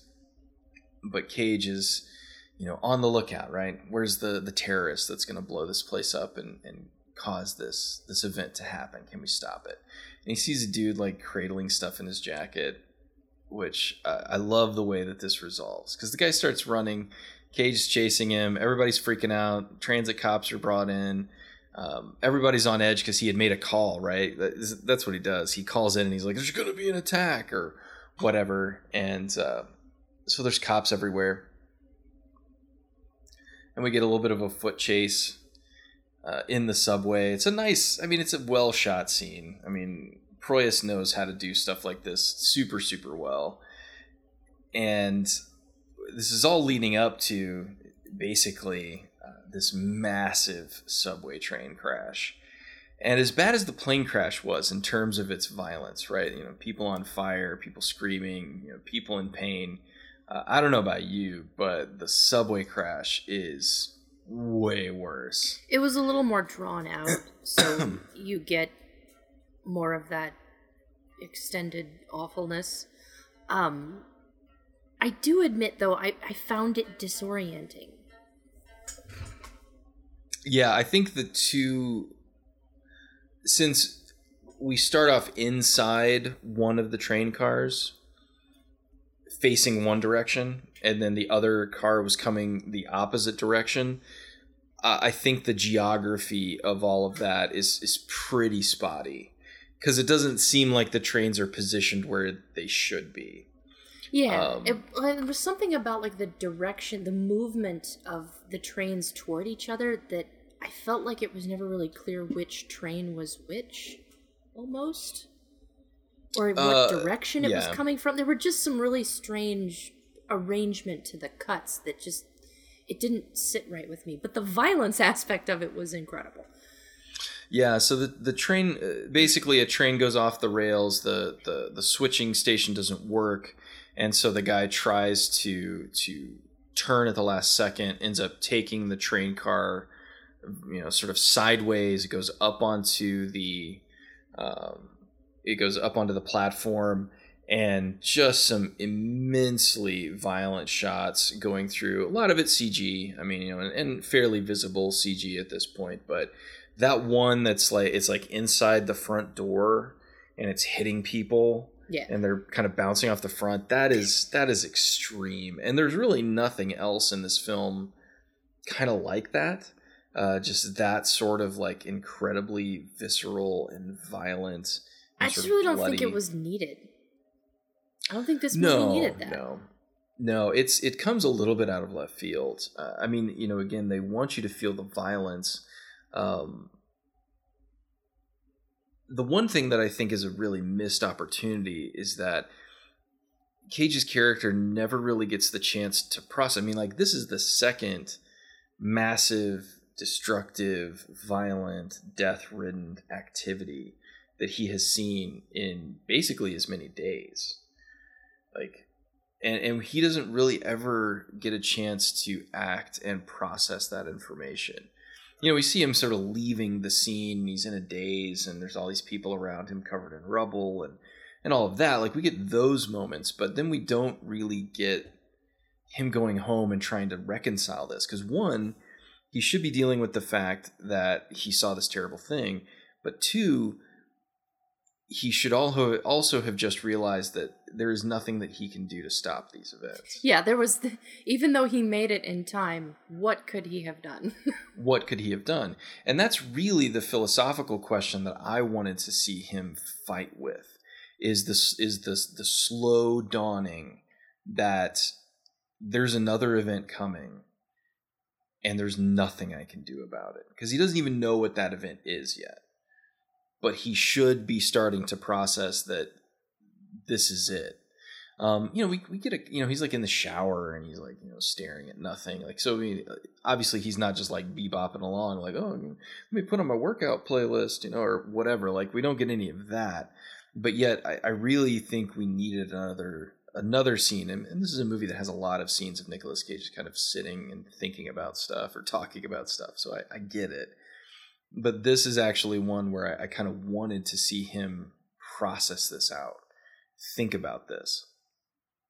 And it kind of just doesn't happen. But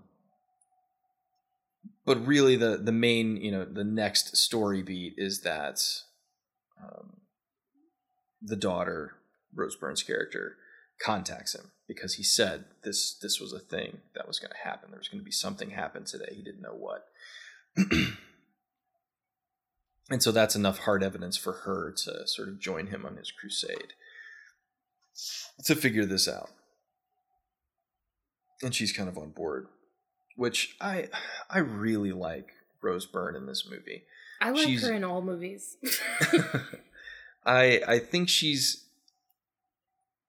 a little bit on the line of not having enough to do. I think she needed more involvement and investment in this. Like she's kind of there to support Nick Cage, to provide him with some additional info, but it really feels like they needed one more thing.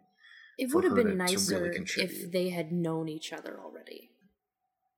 If we didn't have to go through the pain of introducing them to each other, it may have been easier. But because that character, we also need to like get to know her. There just didn't seem to be enough time to have her be someone other than just a newbie in the film. You don't really ever get more than that. Yeah, there's a little bit of stuff going on in the background about Confluence, and Cage kind of hints at it and says, like, I guess after the plane crash, he's like, I was there. I was on that. My son's the one who got the thing out of the time capsule. I was on that highway when that plane crashed. Like, I'm involved in this. My family is supposed to be involved in this.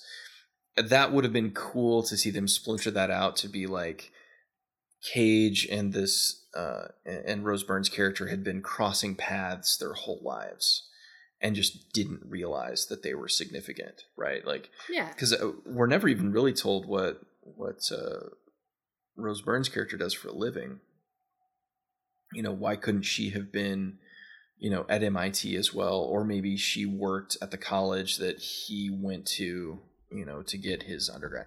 Like, there could have been ties to them, because the idea of them being sort of fated to be involved in this is sort of already in the movie. So you've established that that's a thing anyway. Why not just push that further so that you can get some of the hard work of getting the relationship out of the way? But in a lot of ways, this film is a bit like a brownie that hasn't been baked all the way. It is parts of it are very good, but it is not baked. Many of its aspects are not fully baked.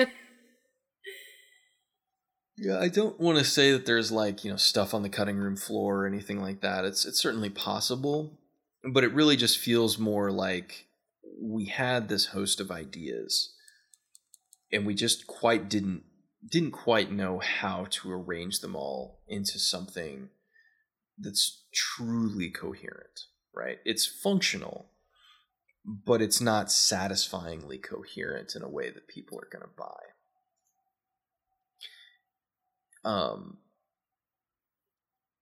And the movie's so obsessed with expounding upon Cage's background, because the next scene, like right after she's reintroduced, the entire next scene of them riding in the car together is him explaining what happened to his wife. Yeah. Which again is okay, because they've established that the event that killed his wife was one of the events on the page, which again, in perhaps a different version of the draft of the script, we probably should have known it earlier, and I think again would have contributed to this idea that these random accidents were all ones that tied to these people in a specific way. You know, and it just doesn't really get played out. And as much as I'm glad to know that, you know, Nicolas Cage's wife died in this way, we kind of know that already. Like, we know she obviously died suddenly. We know that it was probably tragic. Expounding upon it in a 3-minute scene that could have been used to establish other things, and Rose Byrne doesn't even get a chance to respond. Right? She doesn't even say anything back after he tells this story, other than like, "Wow, that sucks." Yeah, it felt more like we know we need to do this, so let's just get this scene out of the way. I mean, Byrne's husband is never mentioned, so why couldn't she have a response saying like, you know, well, when Teddy left me for so and so, you know, there was opportunity there for greater development, and it just doesn't happen. Because now the movie feels compelled to rush to our next sets of understanding, right? The next sort of big thing that we need to understand. Exactly. And I mean, I like that this movie is dealing with the downside of prophecy, right? And here they start leaning way heavy into it. So I read an interview with Proyas where he said that one of his influences that he had in mind when he was building this film was The Exorcist. Because one thing The Exorcist does really, really well and executes on an unbelievable level, mostly because William Friedkin is insane, but also because The Exorcist, since it tries to handle this exorcism, right, this incredible supernatural event in the quote-unquote most realistic way possible, shooting it documentary style, having everything done in this very sort of natural way. One of the things The Exorcist does is it spends the first, hour of the movie removing all scientific plausible options for what's happening to Regan. Right, the whole movie is about feeling the desperation of a mother who's watching her child disintegrate before her eyes and exhausting every resource at her disposal, and her resources are vast, to try and help her daughter. It's literally the film saying, we've exhausted every scientific possibility, only these implausible supernatural things are left. So when you get to those supernatural things, you are perfectly willing to accept them as the reason. Right? You are like, I am ready to understand what's going on. This is the only explanation that makes sense because you've shown me that all the other ones don't. And you can feel this movie trying to do that. And that feels like a horror convention that kind of surprised me that it would be a part of this film. Like, having such close ties to horror, it works and it makes sense, given kind of the background of the film, but when it came out, it got put so hard in that disaster film category, and it feels like those parts of the film are so blown up that the horror influence is sort of covered up by it, and that's sad. Yeah, there's really not much horror left. The next scene, right after the truck scene, is probably the most overtly horrific, I guess. Because they go to Lucinda's childhood home where she would have lived when she was actually young enough to write the numbers. And then we're introduced to another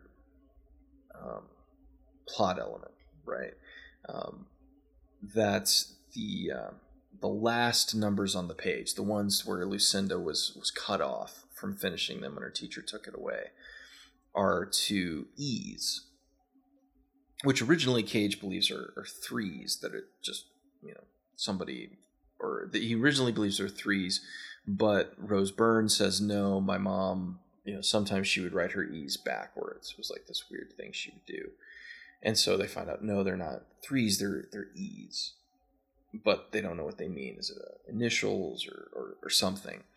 So they go inside the house. We do get a little bit of opportunity here for Rose Byrne to explain her relationship with her mother, right? A bit of character building.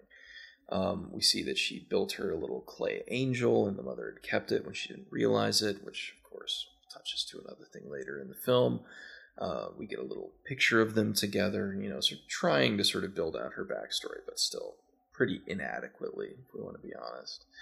But ultimately, it's all leading to the mother's childhood bedroom and her bed specifically. So they're looking around, and Cage notices that there are more scratch marks, right? So apparently Lucinda, when deprived of writing utensils, would scratch the things that she was hearing into the surfaces around her, which again seems very inefficient, but there you go.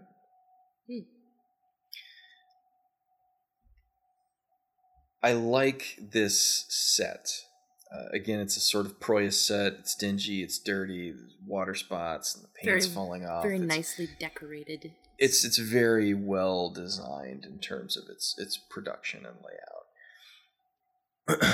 And again, it's shot for horror, right? It's very specific directed lighting, lots of dark angles, lots of dark corners.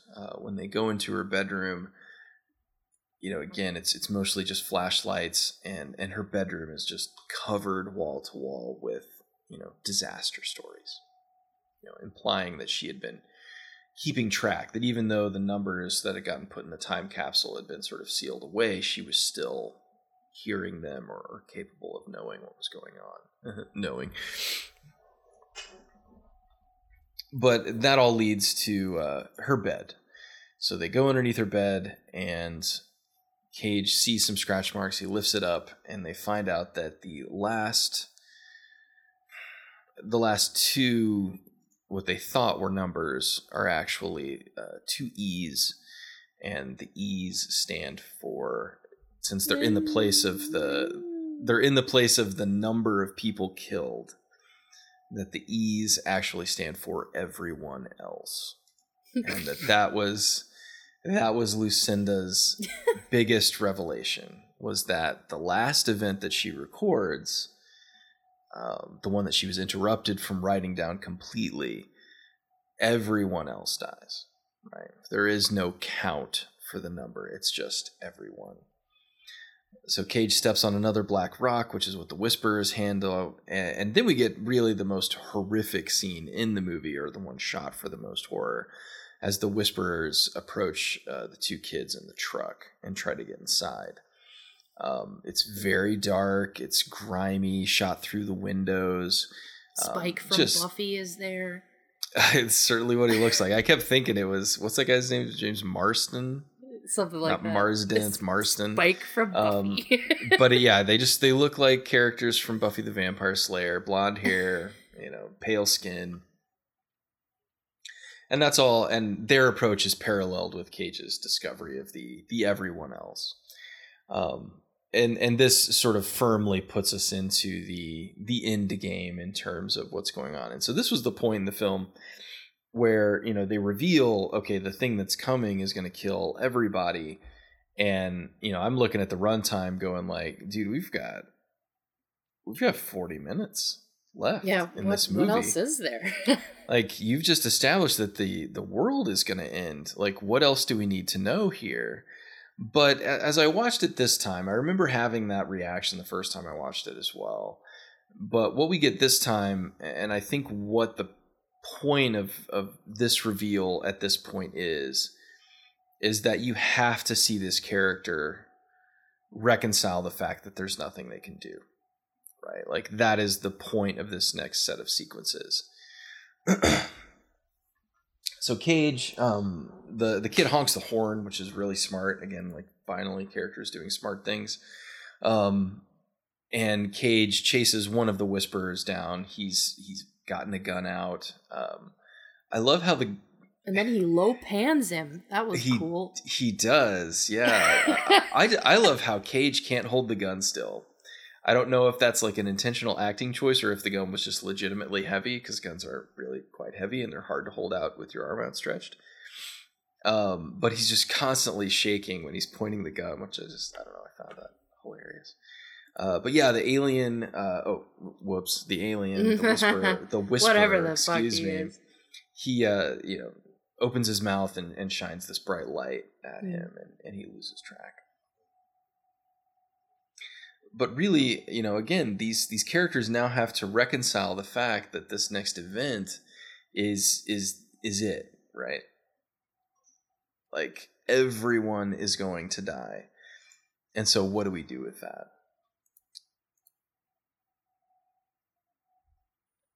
What did you think? Now, the son, the next scene after they're sort of discussing the realities of it, Cage goes up and lays down in his son's bed with him, and they have a sort of nice, quiet conversation. It's shot above. They're sort of back to back to each other, making eye contact occasionally. And I don't know. I really liked this scene. It was another one where I thought Cage did a very good job. I sort of wish that we'd had more moments like this. Yeah. The kid, I mean, nobody likes little kids, but this kid's actually a pretty decent actor. He doesn't annoy the hell out of me. I mean, I don't know what sort of magical skills you have to have in order to make that happen, but he's pretty talented, so I wouldn't have minded seeing more of him and more of their relationship, I guess. I think that would have, I don't know, it would have helped a lot, because I do like those little moments. Definitely. Yeah, I really feel like some more of those would go through. We do get a reinforcement of the sign language, sort of I love you that they do together, which becomes important towards the end, but they do it again just to make sure and reinforce that idea. But I love that the next morning when they wake up, everything is turned to kind of yellow haze. And one thing, basically what Cage is about to discover is that the sun is getting ready to emit a massive solar flare. And this solar flare, which he had written a paper about it or something, like it's run over very quickly that he'd written a paper about some other star that had done this, but that it's actually our star that's going to do it. And so he had run some numbers and read some on another star in a different cluster. And he's basically figured out that our sun is going to do the same thing. And when it does, it's going to basically roast the entire planet. Like the event will destroy everything. So the little girl was Abby. She was drawing on a picture they found at the mom's house of I guess it's Ezekiel's wheel. And you know, she says, oh, it's the sun. That's what they're looking at. Because the mother had been obsessed with that picture. And then, you know, Cage, it clicks and he's like, wait, this is what's coming. One thing I was sort of looking at, like, the film had this kind of, whenever they're outside, it's had this kind of warm yellow tint to everything. But I really think they should have had more, like, oh, it's an unprecedented heat wave, you know, oh, everything's warmer and all this different stuff, just to sort of seed that idea. Because we've had lots and lots of references to the sun in the movie at this point, like all over the place, but nothing about heat, right? And then they just kind of drop. I think when he calls his parents, he says, hey, this heat that we're having, it's not going to go away. It's not going to get better. Like, this is a problem. But in essence, he's figured out what the event is and what's coming. And now the question is, can it be stopped? And here's where I think the movie falls down on the thriller front. Because there is no way that anybody can survive this, but the movie insists on dangling it in front of us. Oh, we're going to get to these caves and we'll be fine. We're going to head to this underground shelter and we'll be okay. But it's very clear that is not going to be of help. And the character's wrestling with this. I don't really feel like it's as dramatic as it should be. Or even could be, depending on what you wanted to do. I think it would have been much more interesting if Nicolas Cage, straight from the start, with everyone involved, was super honest and said, listen, this is going to kill us all. The numbers are the only option. And unless we can figure out what those numbers mean and what they are, it's not going to make any difference. Like, I think that would have been a much more interesting sort of dramatic thrust, instead of having this kind of like, oh, we might be able to do this to save ourselves, or we might be able to do this. I don't know. What do you think? I think like the movie tries to remain suspenseful here, even though it's played its full hand of cards, and I just don't think it necessarily does it well. I think it struggles a lot. I don't know. I guess I kind of felt like I wanted the film not to just stop. It just felt like it stopped. It felt like we had that big reveal. We had that moment with, you know, the kids, and then the Spike coming for the kids, and we find this big moment, and then the film decides to just slow down so much that it kind of lost me a little bit. I don't know. I just felt like it dropped the ball a little bit. And well, it feels like I don't know what I'd cut out, though. I guess that's what I'm struggling with. I'm looking at all of this material. I'm like, how would I change this? Sure. Yeah. I mean, I don't know if there's a cut that would fix it. I mean, I'm sure there is, but it feels like they've made this massive revelation, and then we take this detour where it's finally made Nicolas Cage's character, it's finally made him say, I need to fix things, right? Which is a good reaction. It's an understandable reaction to knowing that the world is going to end, to call your family and say, hey, I'm sorry, I didn't mean to be such a dick. But I don't really see that character's journey taking him to that conclusion, given what we've seen. Yeah, not yet. Like, he's not broken yet. Like, he needs to hit bottom first, and he hasn't done that yet. So, I mean, I really think that all of this should be happening. Like, the phone call with the parents, I would almost think that maybe he should have a scene where he thinks about it and then doesn't. But then... Because, like... If you look at the phone call with his parents that he has, because he opens up the locket from the wife, right? He finds that. And it was either a present for her or from her. I'm guessing it was from her. And he says, she really wanted me to call you. And he calls his dad. And then he tells his dad, like, you need to get underground. Like, you need to get out of here. And the dad's like, I'm not going to do that. If it's my time, it's my time. It's whatever. And then you see Cage falter. But, like, later on, he tells everybody, like, this is, again, he's like, there's nothing that's going to save you. So I don't know why he's telling his dad this lie. Go down and get somewhere safe, because there is nowhere safe. And he knows it because he's an astrophysicist at MIT. Shocker. But, it just doesn't thematically work. And I don't think it has the emotional heft required. But as everything is progressing, apparently his son has been infected with the signal. He finds him writing numbers. I don't know what numbers he's writing. Like, that's the other piece of this here. Like, the numbers that Lucinda wrote were the dates of the future events. Well, the world is about to end. There are no more dates. So what is he writing? Numbers? Yeah.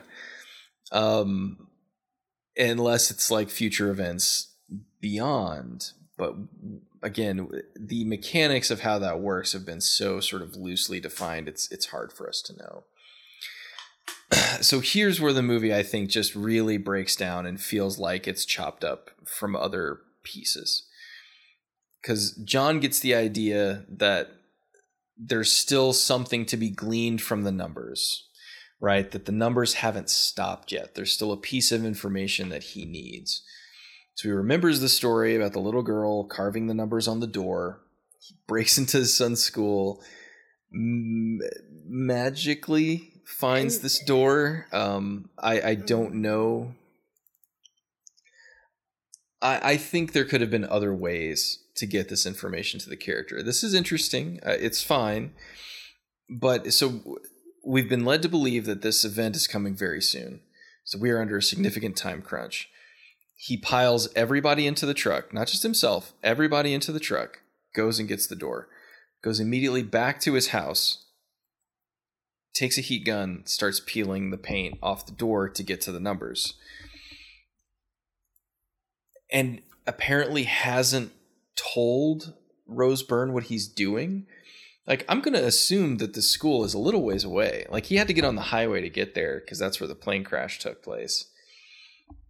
Are you telling me that they went to the school? He said nothing on the way to the school about what he was doing.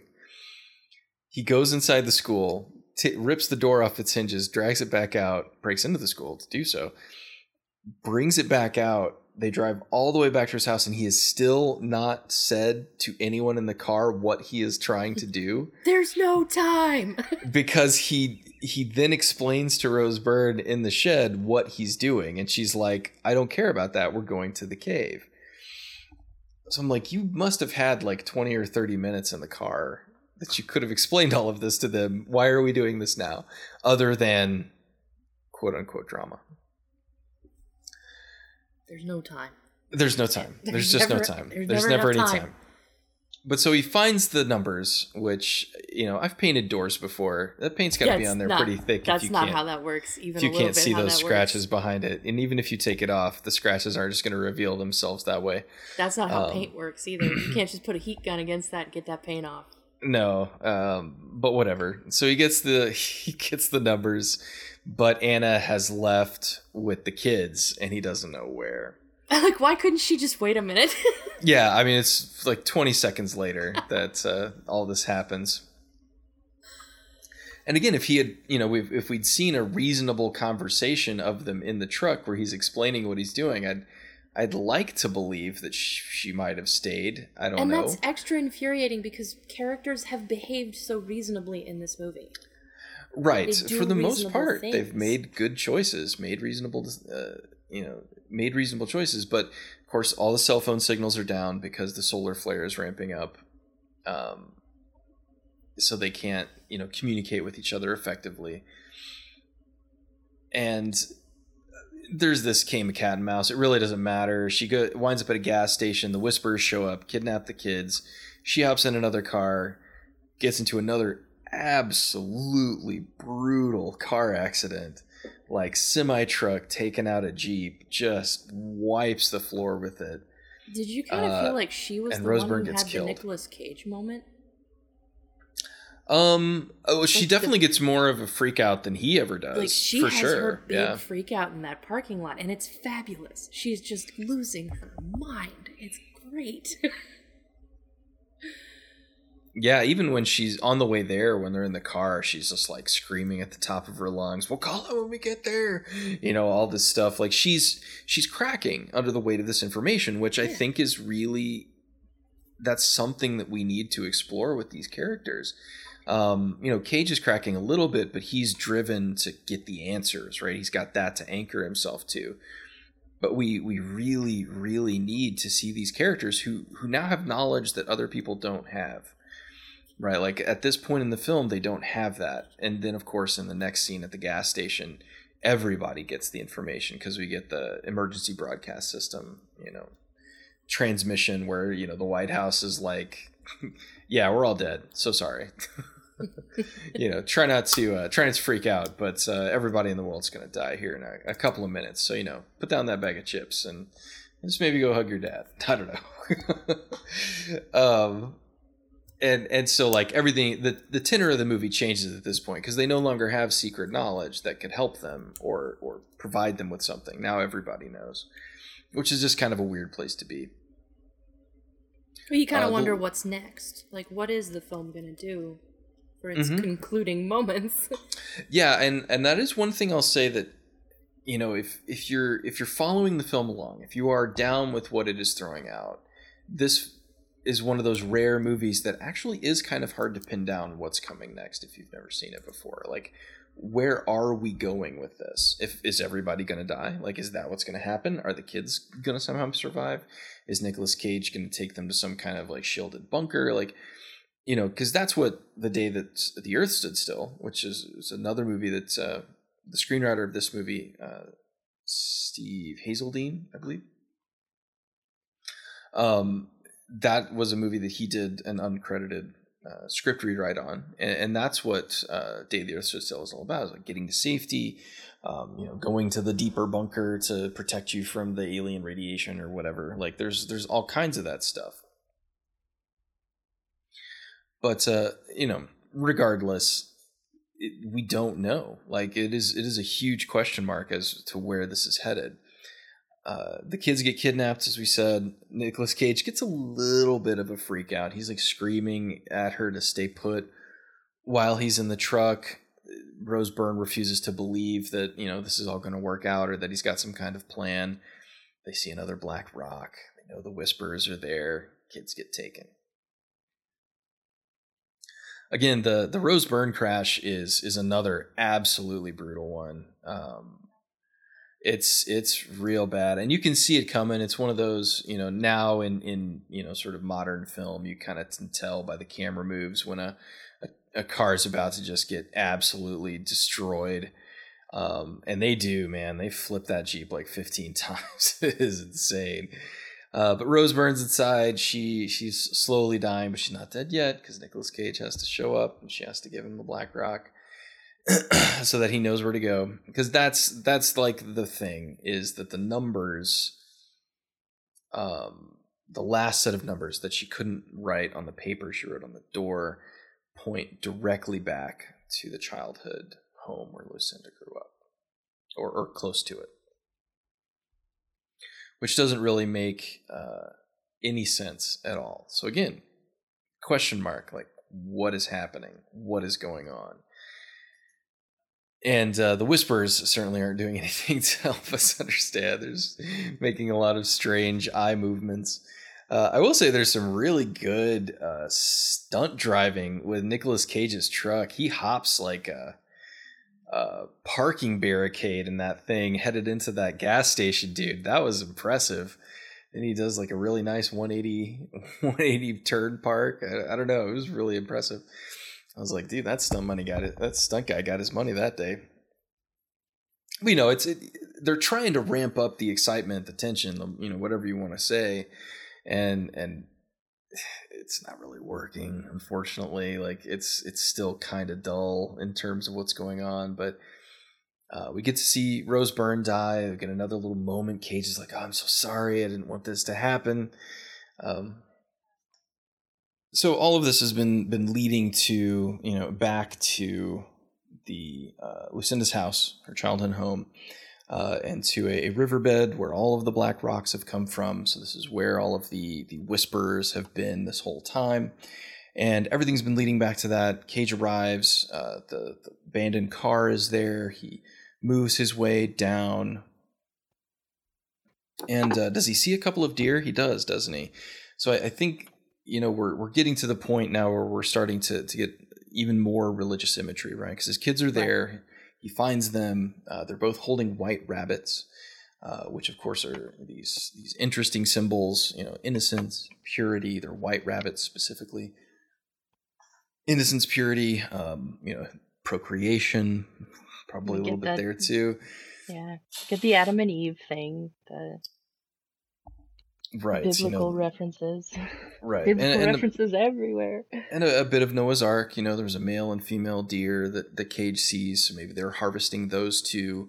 But in essence, there's some stuff going on behind the scenes. And so as he approaches, the Whispers, you know, come out. His son believes that, you know, they're all going to go together. But as they approach, one of the Whispers, I guess the main Whisper number one, tells the boy that, you know, the father isn't allowed. He's not one of the chosen. So I'm thinking there's some kind of, you know, the 23 females, you know, 36 male, you know, whatever the minimum numbers to, you know, restart a society for genetic diversity. There's probably that, or at least some piece of that. But of course, we don't get any indication that that's what it is. No. The movie at this point, while it may have started off trying to feel sort of rooted in science, I think we've unshackled from that at this point, and it's not thematically inappropriate. Obviously, Nicolas Cage's character has become unshackled from his scientific background, and he is also, you know, enmeshed in another world now. This faith versus reason, you know, sort of dichotomy that the film set up. And so as they approach, the Whisper says, you know, Nicolas Cage can't come. And now the boy has to reconcile that. Which here we get the film's only real explanation for what all of this was for. Because at this point, dear listener, if you haven't sort of thought about it, a very legitimate question can be asked, which is why? Why the numbers? Why the prediction of these events? What purpose did it serve? Why go through all this trouble? I mean, I don't know if maybe it's just me, but it seems to me like the Whispers at any point could have just kidnapped those kids and just disappeared. Nothing would have changed.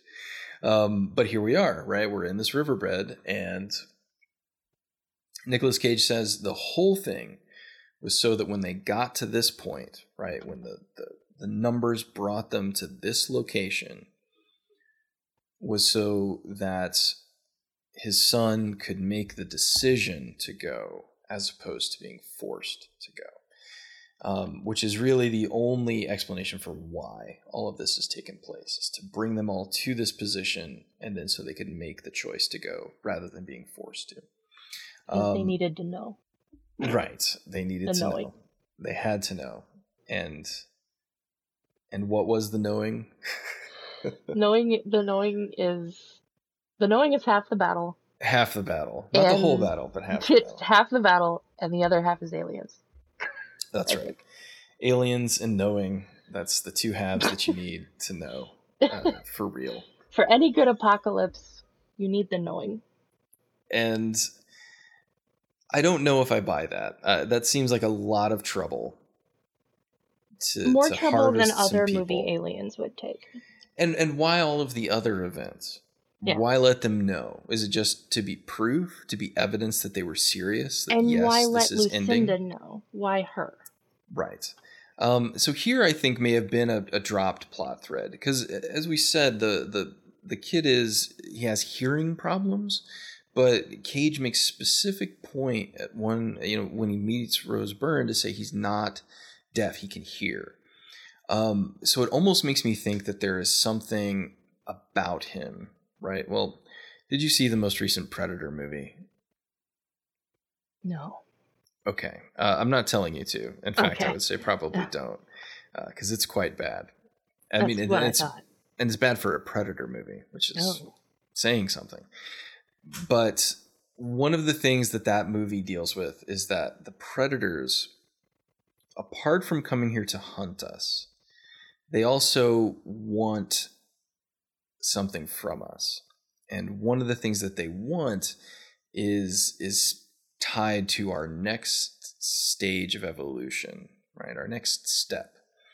And the screenwriters of that film, they make the next step of evolution a young autistic boy, which I think is a fantastic thing to do from a story standpoint.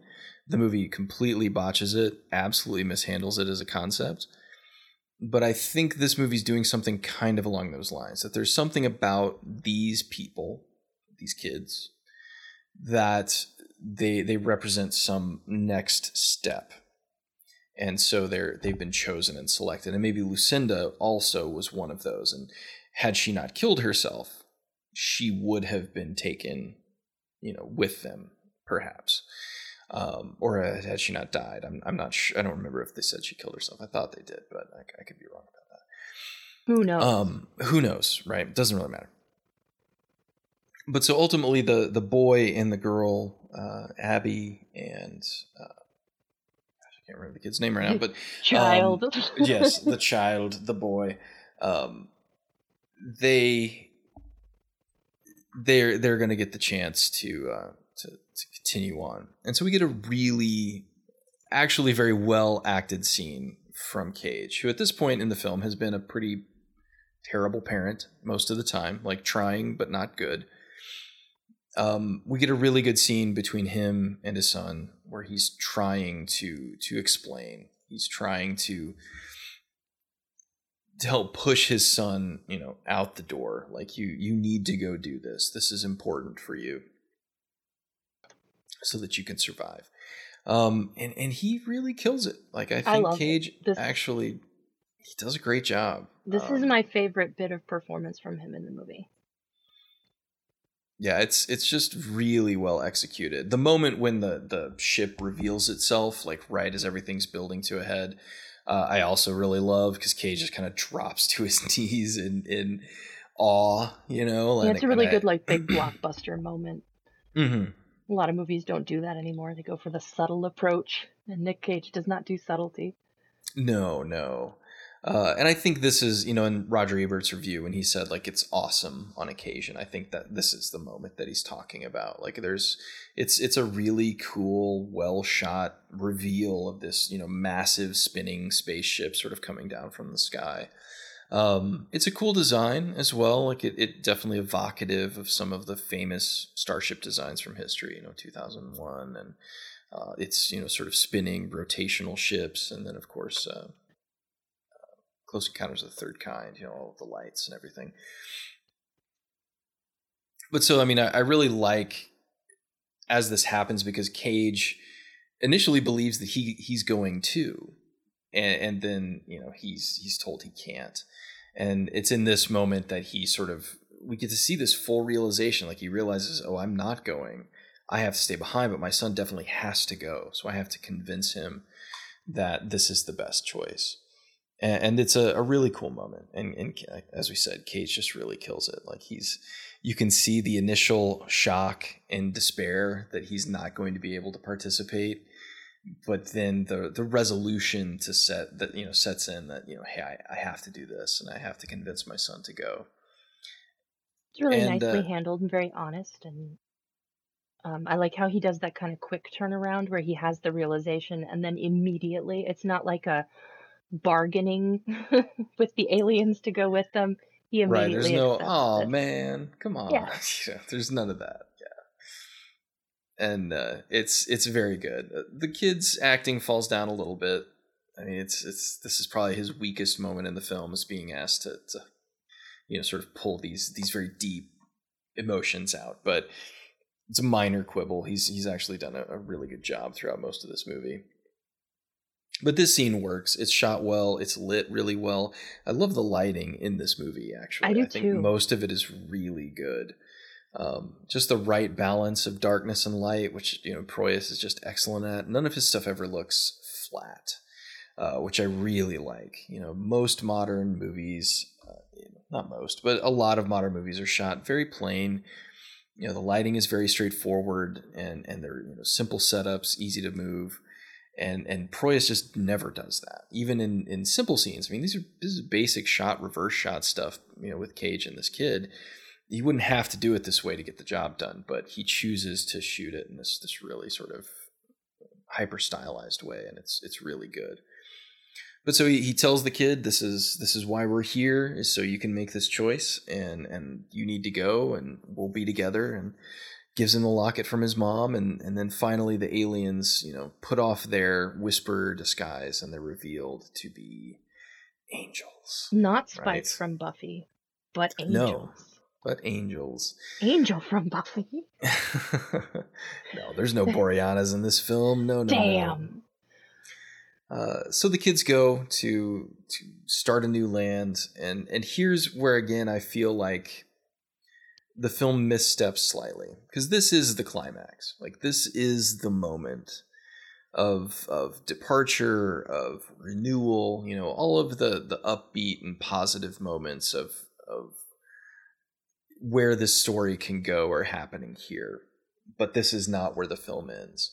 We get a nice, beautiful moment as they rise into the ship. Their wings emerge. Cage sees them, and he now cheesy. is. It's a bit cheesy, but I think it's meant to be indicative of Cage's full acceptance of the universe being designed and determined by something. We do get the nice, sign language moment between him and his son, "I love you forever," which, is very sweet. It's a bit saccharine, but it's executed well. And, they rise into the ship, and that's it. And again, it's a little bit hokey, a little bit religious, a little bit new age.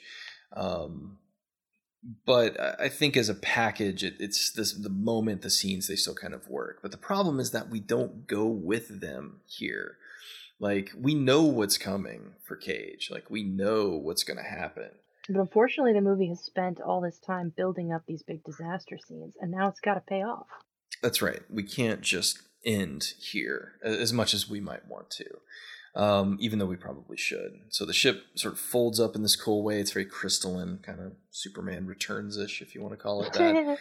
And then they shoot into the sky and take off, and we see that there are dozens of these ships taking off from all over the planet, implying that it's not just these two kids, right? It's many of them.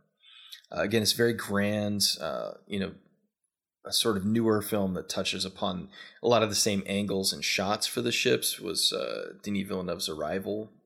Did similar kind of stuff and trying to get the scale. But really, my favorite shot in the movie happens in this set of shots, and that is, Cage in the riverbed with the floating rocks, right? So like as the ship's taking off and the anti-gravity drive is working or whatever, it pulls up all of the black rocks out of the creek bed, and they kind of float around him, and it's a beautiful shot, just gorgeous looking.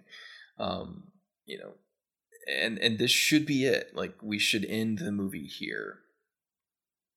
But again, we've established that the end of the world is coming, and this movie is definitely going to show us that. It's not going to let us not get away with that. Yeah.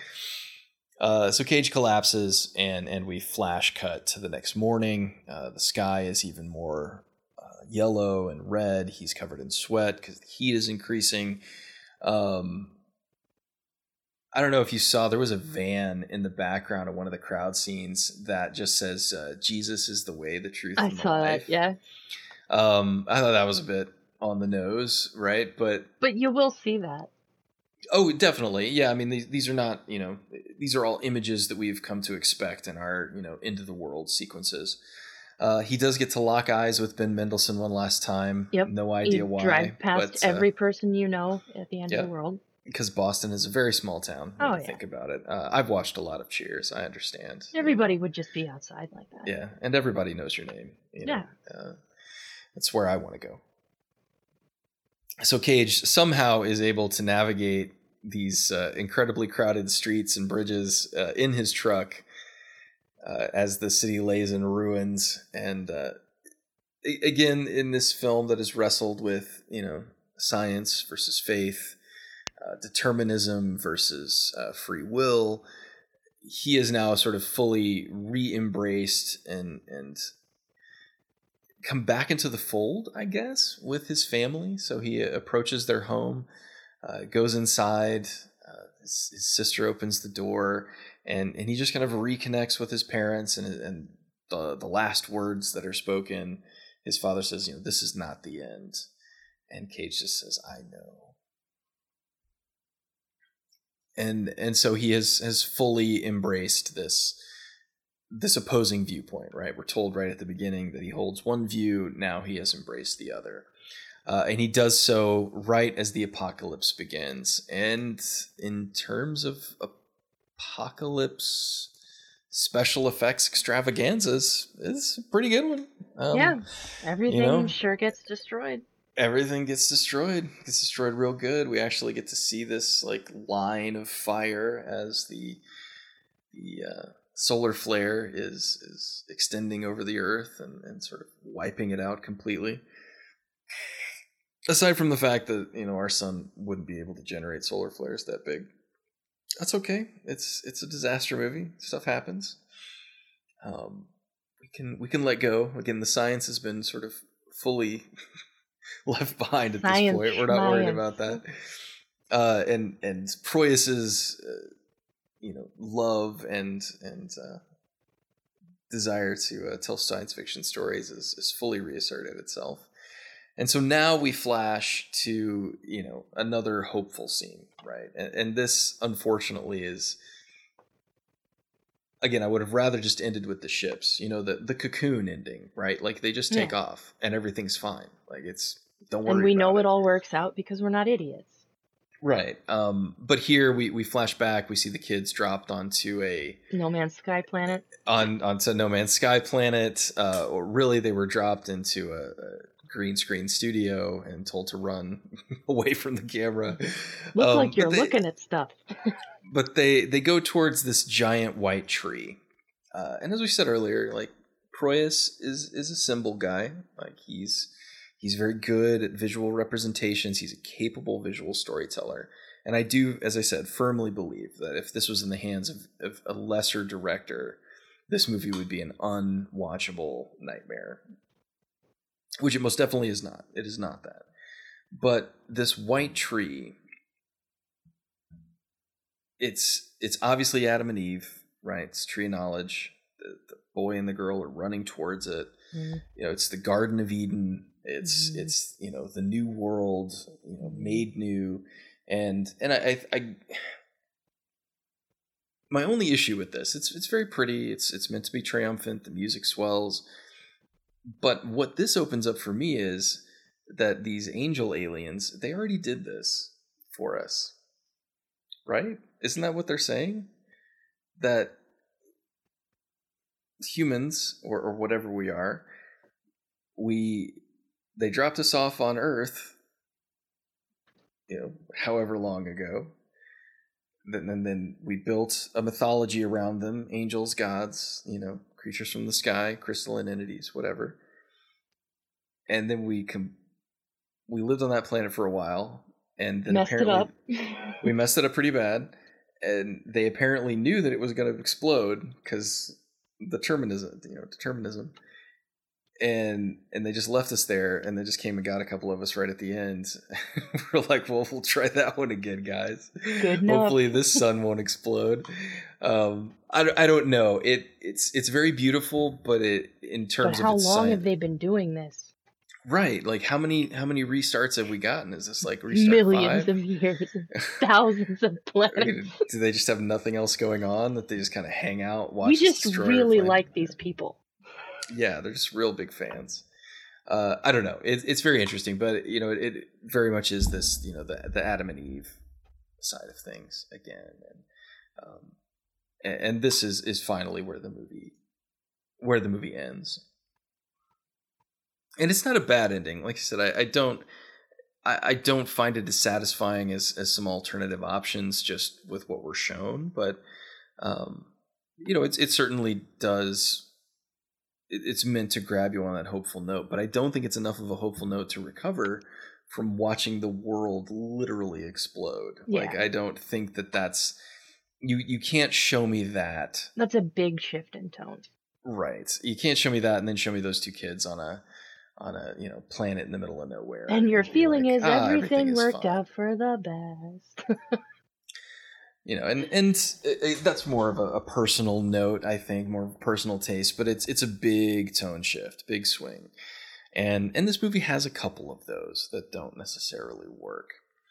All right, well, let's kind of shift into the end game here and talk a bit about our recommendations and our failure score, one thing. So what is one thing that would have fixed Knowing? Right, something that would have taken it from a minor hit, a relatively okay hit that wasn't very critically accepted, into something perhaps a bit more universally lauded. I think, and this isn't necessarily for me, but for it to be more commercially successful, it should have taken a few more pages from the Book of Signs and just gone there if it wanted to do faith versus science and intelligent design, I guess, if someone wants to make a movie about that. Just do it. Just talk about aliens. Talk about faith. Talk about science. Go ahead. I feel like the movie didn't quite rip the Band-Aid off and just say all the things that it wanted to. And I understand, there's an inclination, especially with Alex Proyas, to talk about ideas rather than coming down on a specific idea or a specific thought. Mm. But I do wish the movie had been a little bit more... I wish it had owned that identity a little bit more. I think that would have improved it. So I would have rewritten the script, and I would have either made those elements stronger or I would have taken them out in order to build a more coherent story. Yeah, I think Proyas was drawn to the film for those thematic elements. I think that's why he was interested in making it in the first place. But over the course of actually producing the film, I think a lot of those ideas just got sidelined by other more pressing narrative concerns. So I completely agree. I think the film needed clearer and probably broader themes, right? That's a very specific set of themes to build a film around, that I think is going to be satisfying to a group of people, right? Like your Roger Eberts are going to find that exhilarating because it's dealing with a fairly complicated idea. My issue is because it's a complicated idea, it needs more nuance in order to explore it effectively, right? We really needed like, and you can see the pieces of it in the script, right? Like Cage is your skeptic. Byrne should have been your believer, or another character like, you know, Rose Byrne's character would have been the most obvious one to have a belief that's maybe been shaken by, you know, her mother, because she has that line where she says, you know, this is the, you know, my mother told me I was going to die on that day. Like, whoa, like, and that just gets breezed over. Like, nobody even mentions it, and it's like, whoa. So your mom told you when you were like 5 that you were going to die when you were 36 on this day, and you're just kind of okay with that? Well, what if she had radically built a belief system around that, or had adopted a belief system because she had been told that, and she wanted to believe that that couldn't be true? And so then she clashes with Nicolas Cage, who's like, no, there's no way that that could be possible. That's ridiculous. There was a lot of space for character drama that didn't happen. Right, because it also had to be a mid-budgeted disaster movie. And it had to have those big moments, which I think are good, but they should have been shifted around. And so that's kind of my one thing, which tailors right into that, and I've kind of already mentioned it, that I think this movie needed a sort of full restructuring. The first act of this film, as it stands, is basically wasted time. Yeah. It's character development time, which is not a waste. But the character development is not particularly good. And it doesn't pertain to most of what the rest of the film is about. I mean, and frankly, a lot of it could have been handled in much shorter scenes or scenes that were combined. Yeah. You know, I would have rather seen it go like this. The movie opens with Nicolas Cage on the phone in his truck on the highway. He's talking to Ben Mendelsohn. Ben Mendelsohn's character says, "Hey, Nick Cage, I know you're feeling down. I know you're on your way to get your kid, but you know your wife's death was a year ago, man. I really feel for you. I feel like you're struggling at work. Maybe that's what it is. It's a performance review, right? I see you're struggling at work. You know, I want to help. You know, I've got somebody, they want to meet you. They saw one of your lectures online, whatever." And then that gets interrupted. Plane, instead of him being outside of the car, plane passes in front of the car, right? Like nearly hits him. Mm-hmm. Then he hops out, follows it, helps people, gets pulled out of the wreckage, you know, while he's trying to help save people. And you know, then introduce son. Ben Mendelsohn's gone and gotten him from school because he heard what happened when on the phone. You know, he says, "Oh my God, it's a plane crashing," whatever. Ben Mendelsohn grabs the son, brings him to the hospital, get to meet him, you know, talk about the son's hearing aid because it fell out or he left it at school. You know, like all of these things, we can establish all of this stuff very, very, very quickly in the midst of an action sequence. Yeah. That's going to serve your disaster story. Then the boy says, "Daddy, we opened a time capsule," and you can still have the scene of the little girl over the credits, you know, sure, getting the time capsule. You can still do all of that. And then, you know, "Daddy, they opened a time capsule at school today. And you know, here's what I get out." Because the whole thing of them like opening that and then having parents, again, in an American school, it would never happen. No one would do it. It's a waste of time. But whatever. So like, you know, the kid just brings it home and says like, "Daddy, we opened these today and here's the message I got." And then, you know, same sequence of events, but now instead of him sitting there just being a despondent dad with a dead wife drinking, he's drinking because he had this terrible thing happen to him. Yeah. And he's wrestling with it. He sets the drink down on it. And instead of it being 9/11, it's that day, right? He sees the numbers for that day and he pieces it together. Then he works back. He finds 9/11. He finds the other things. Like, and then the movie can sort of kick off basically as it did. But then you have more time to do other things. Right, because now we're 12 minutes into the movie. We're 14 minutes into the movie instead of 40 minutes into the movie. Yeah.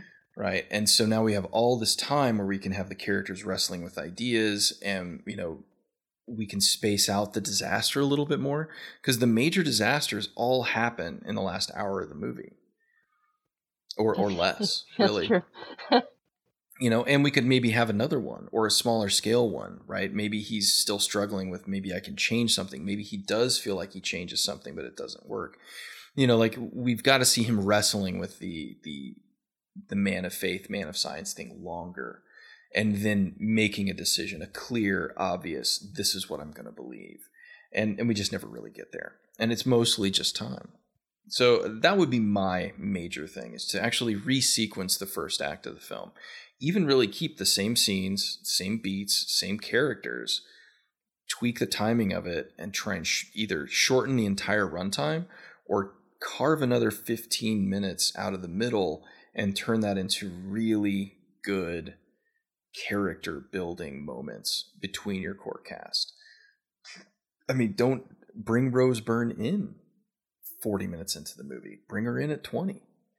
And let us start seeing her, or even cut to her and let us see her life, and then how she runs in with him, right?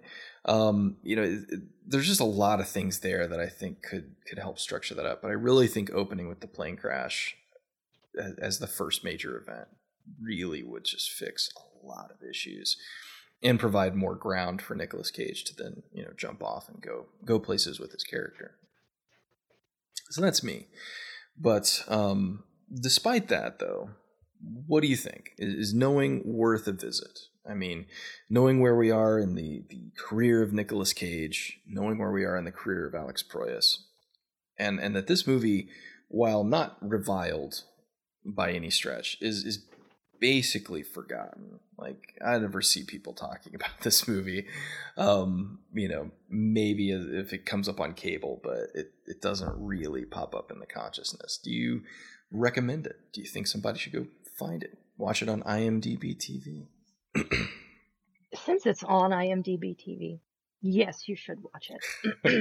I don't know. There's like 4 commercial breaks. That's a lot to ask.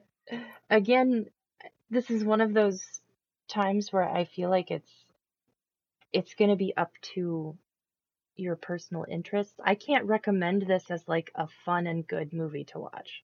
It's not a fun movie. It's too heavy to be fun. And the disaster stuff is not like, woo, awesome. It wasn't like 2012. I honestly had a good time watching 2012. It was a terrible movie, but I'm like, hey, it's Roland Emmerich.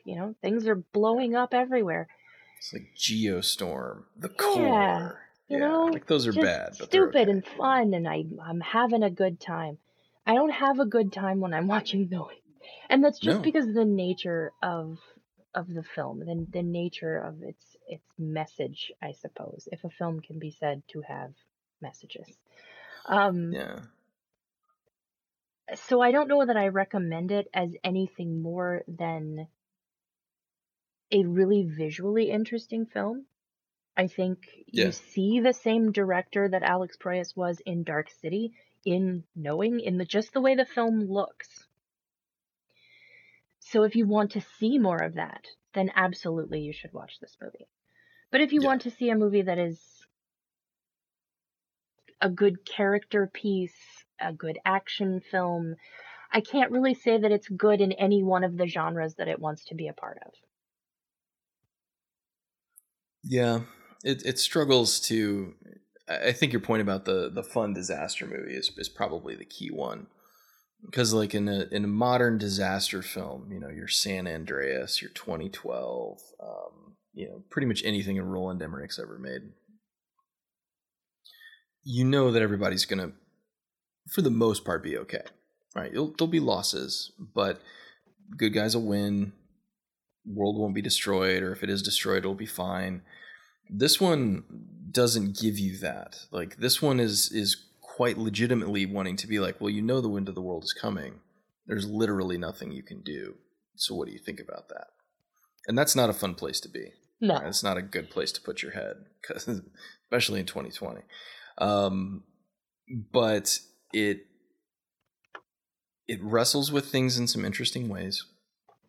It's got a very solid performance by Nick Cage, much more tempered down, much more sort of closer to what Nicolas Cage could have been as an actor if he'd made some different choices.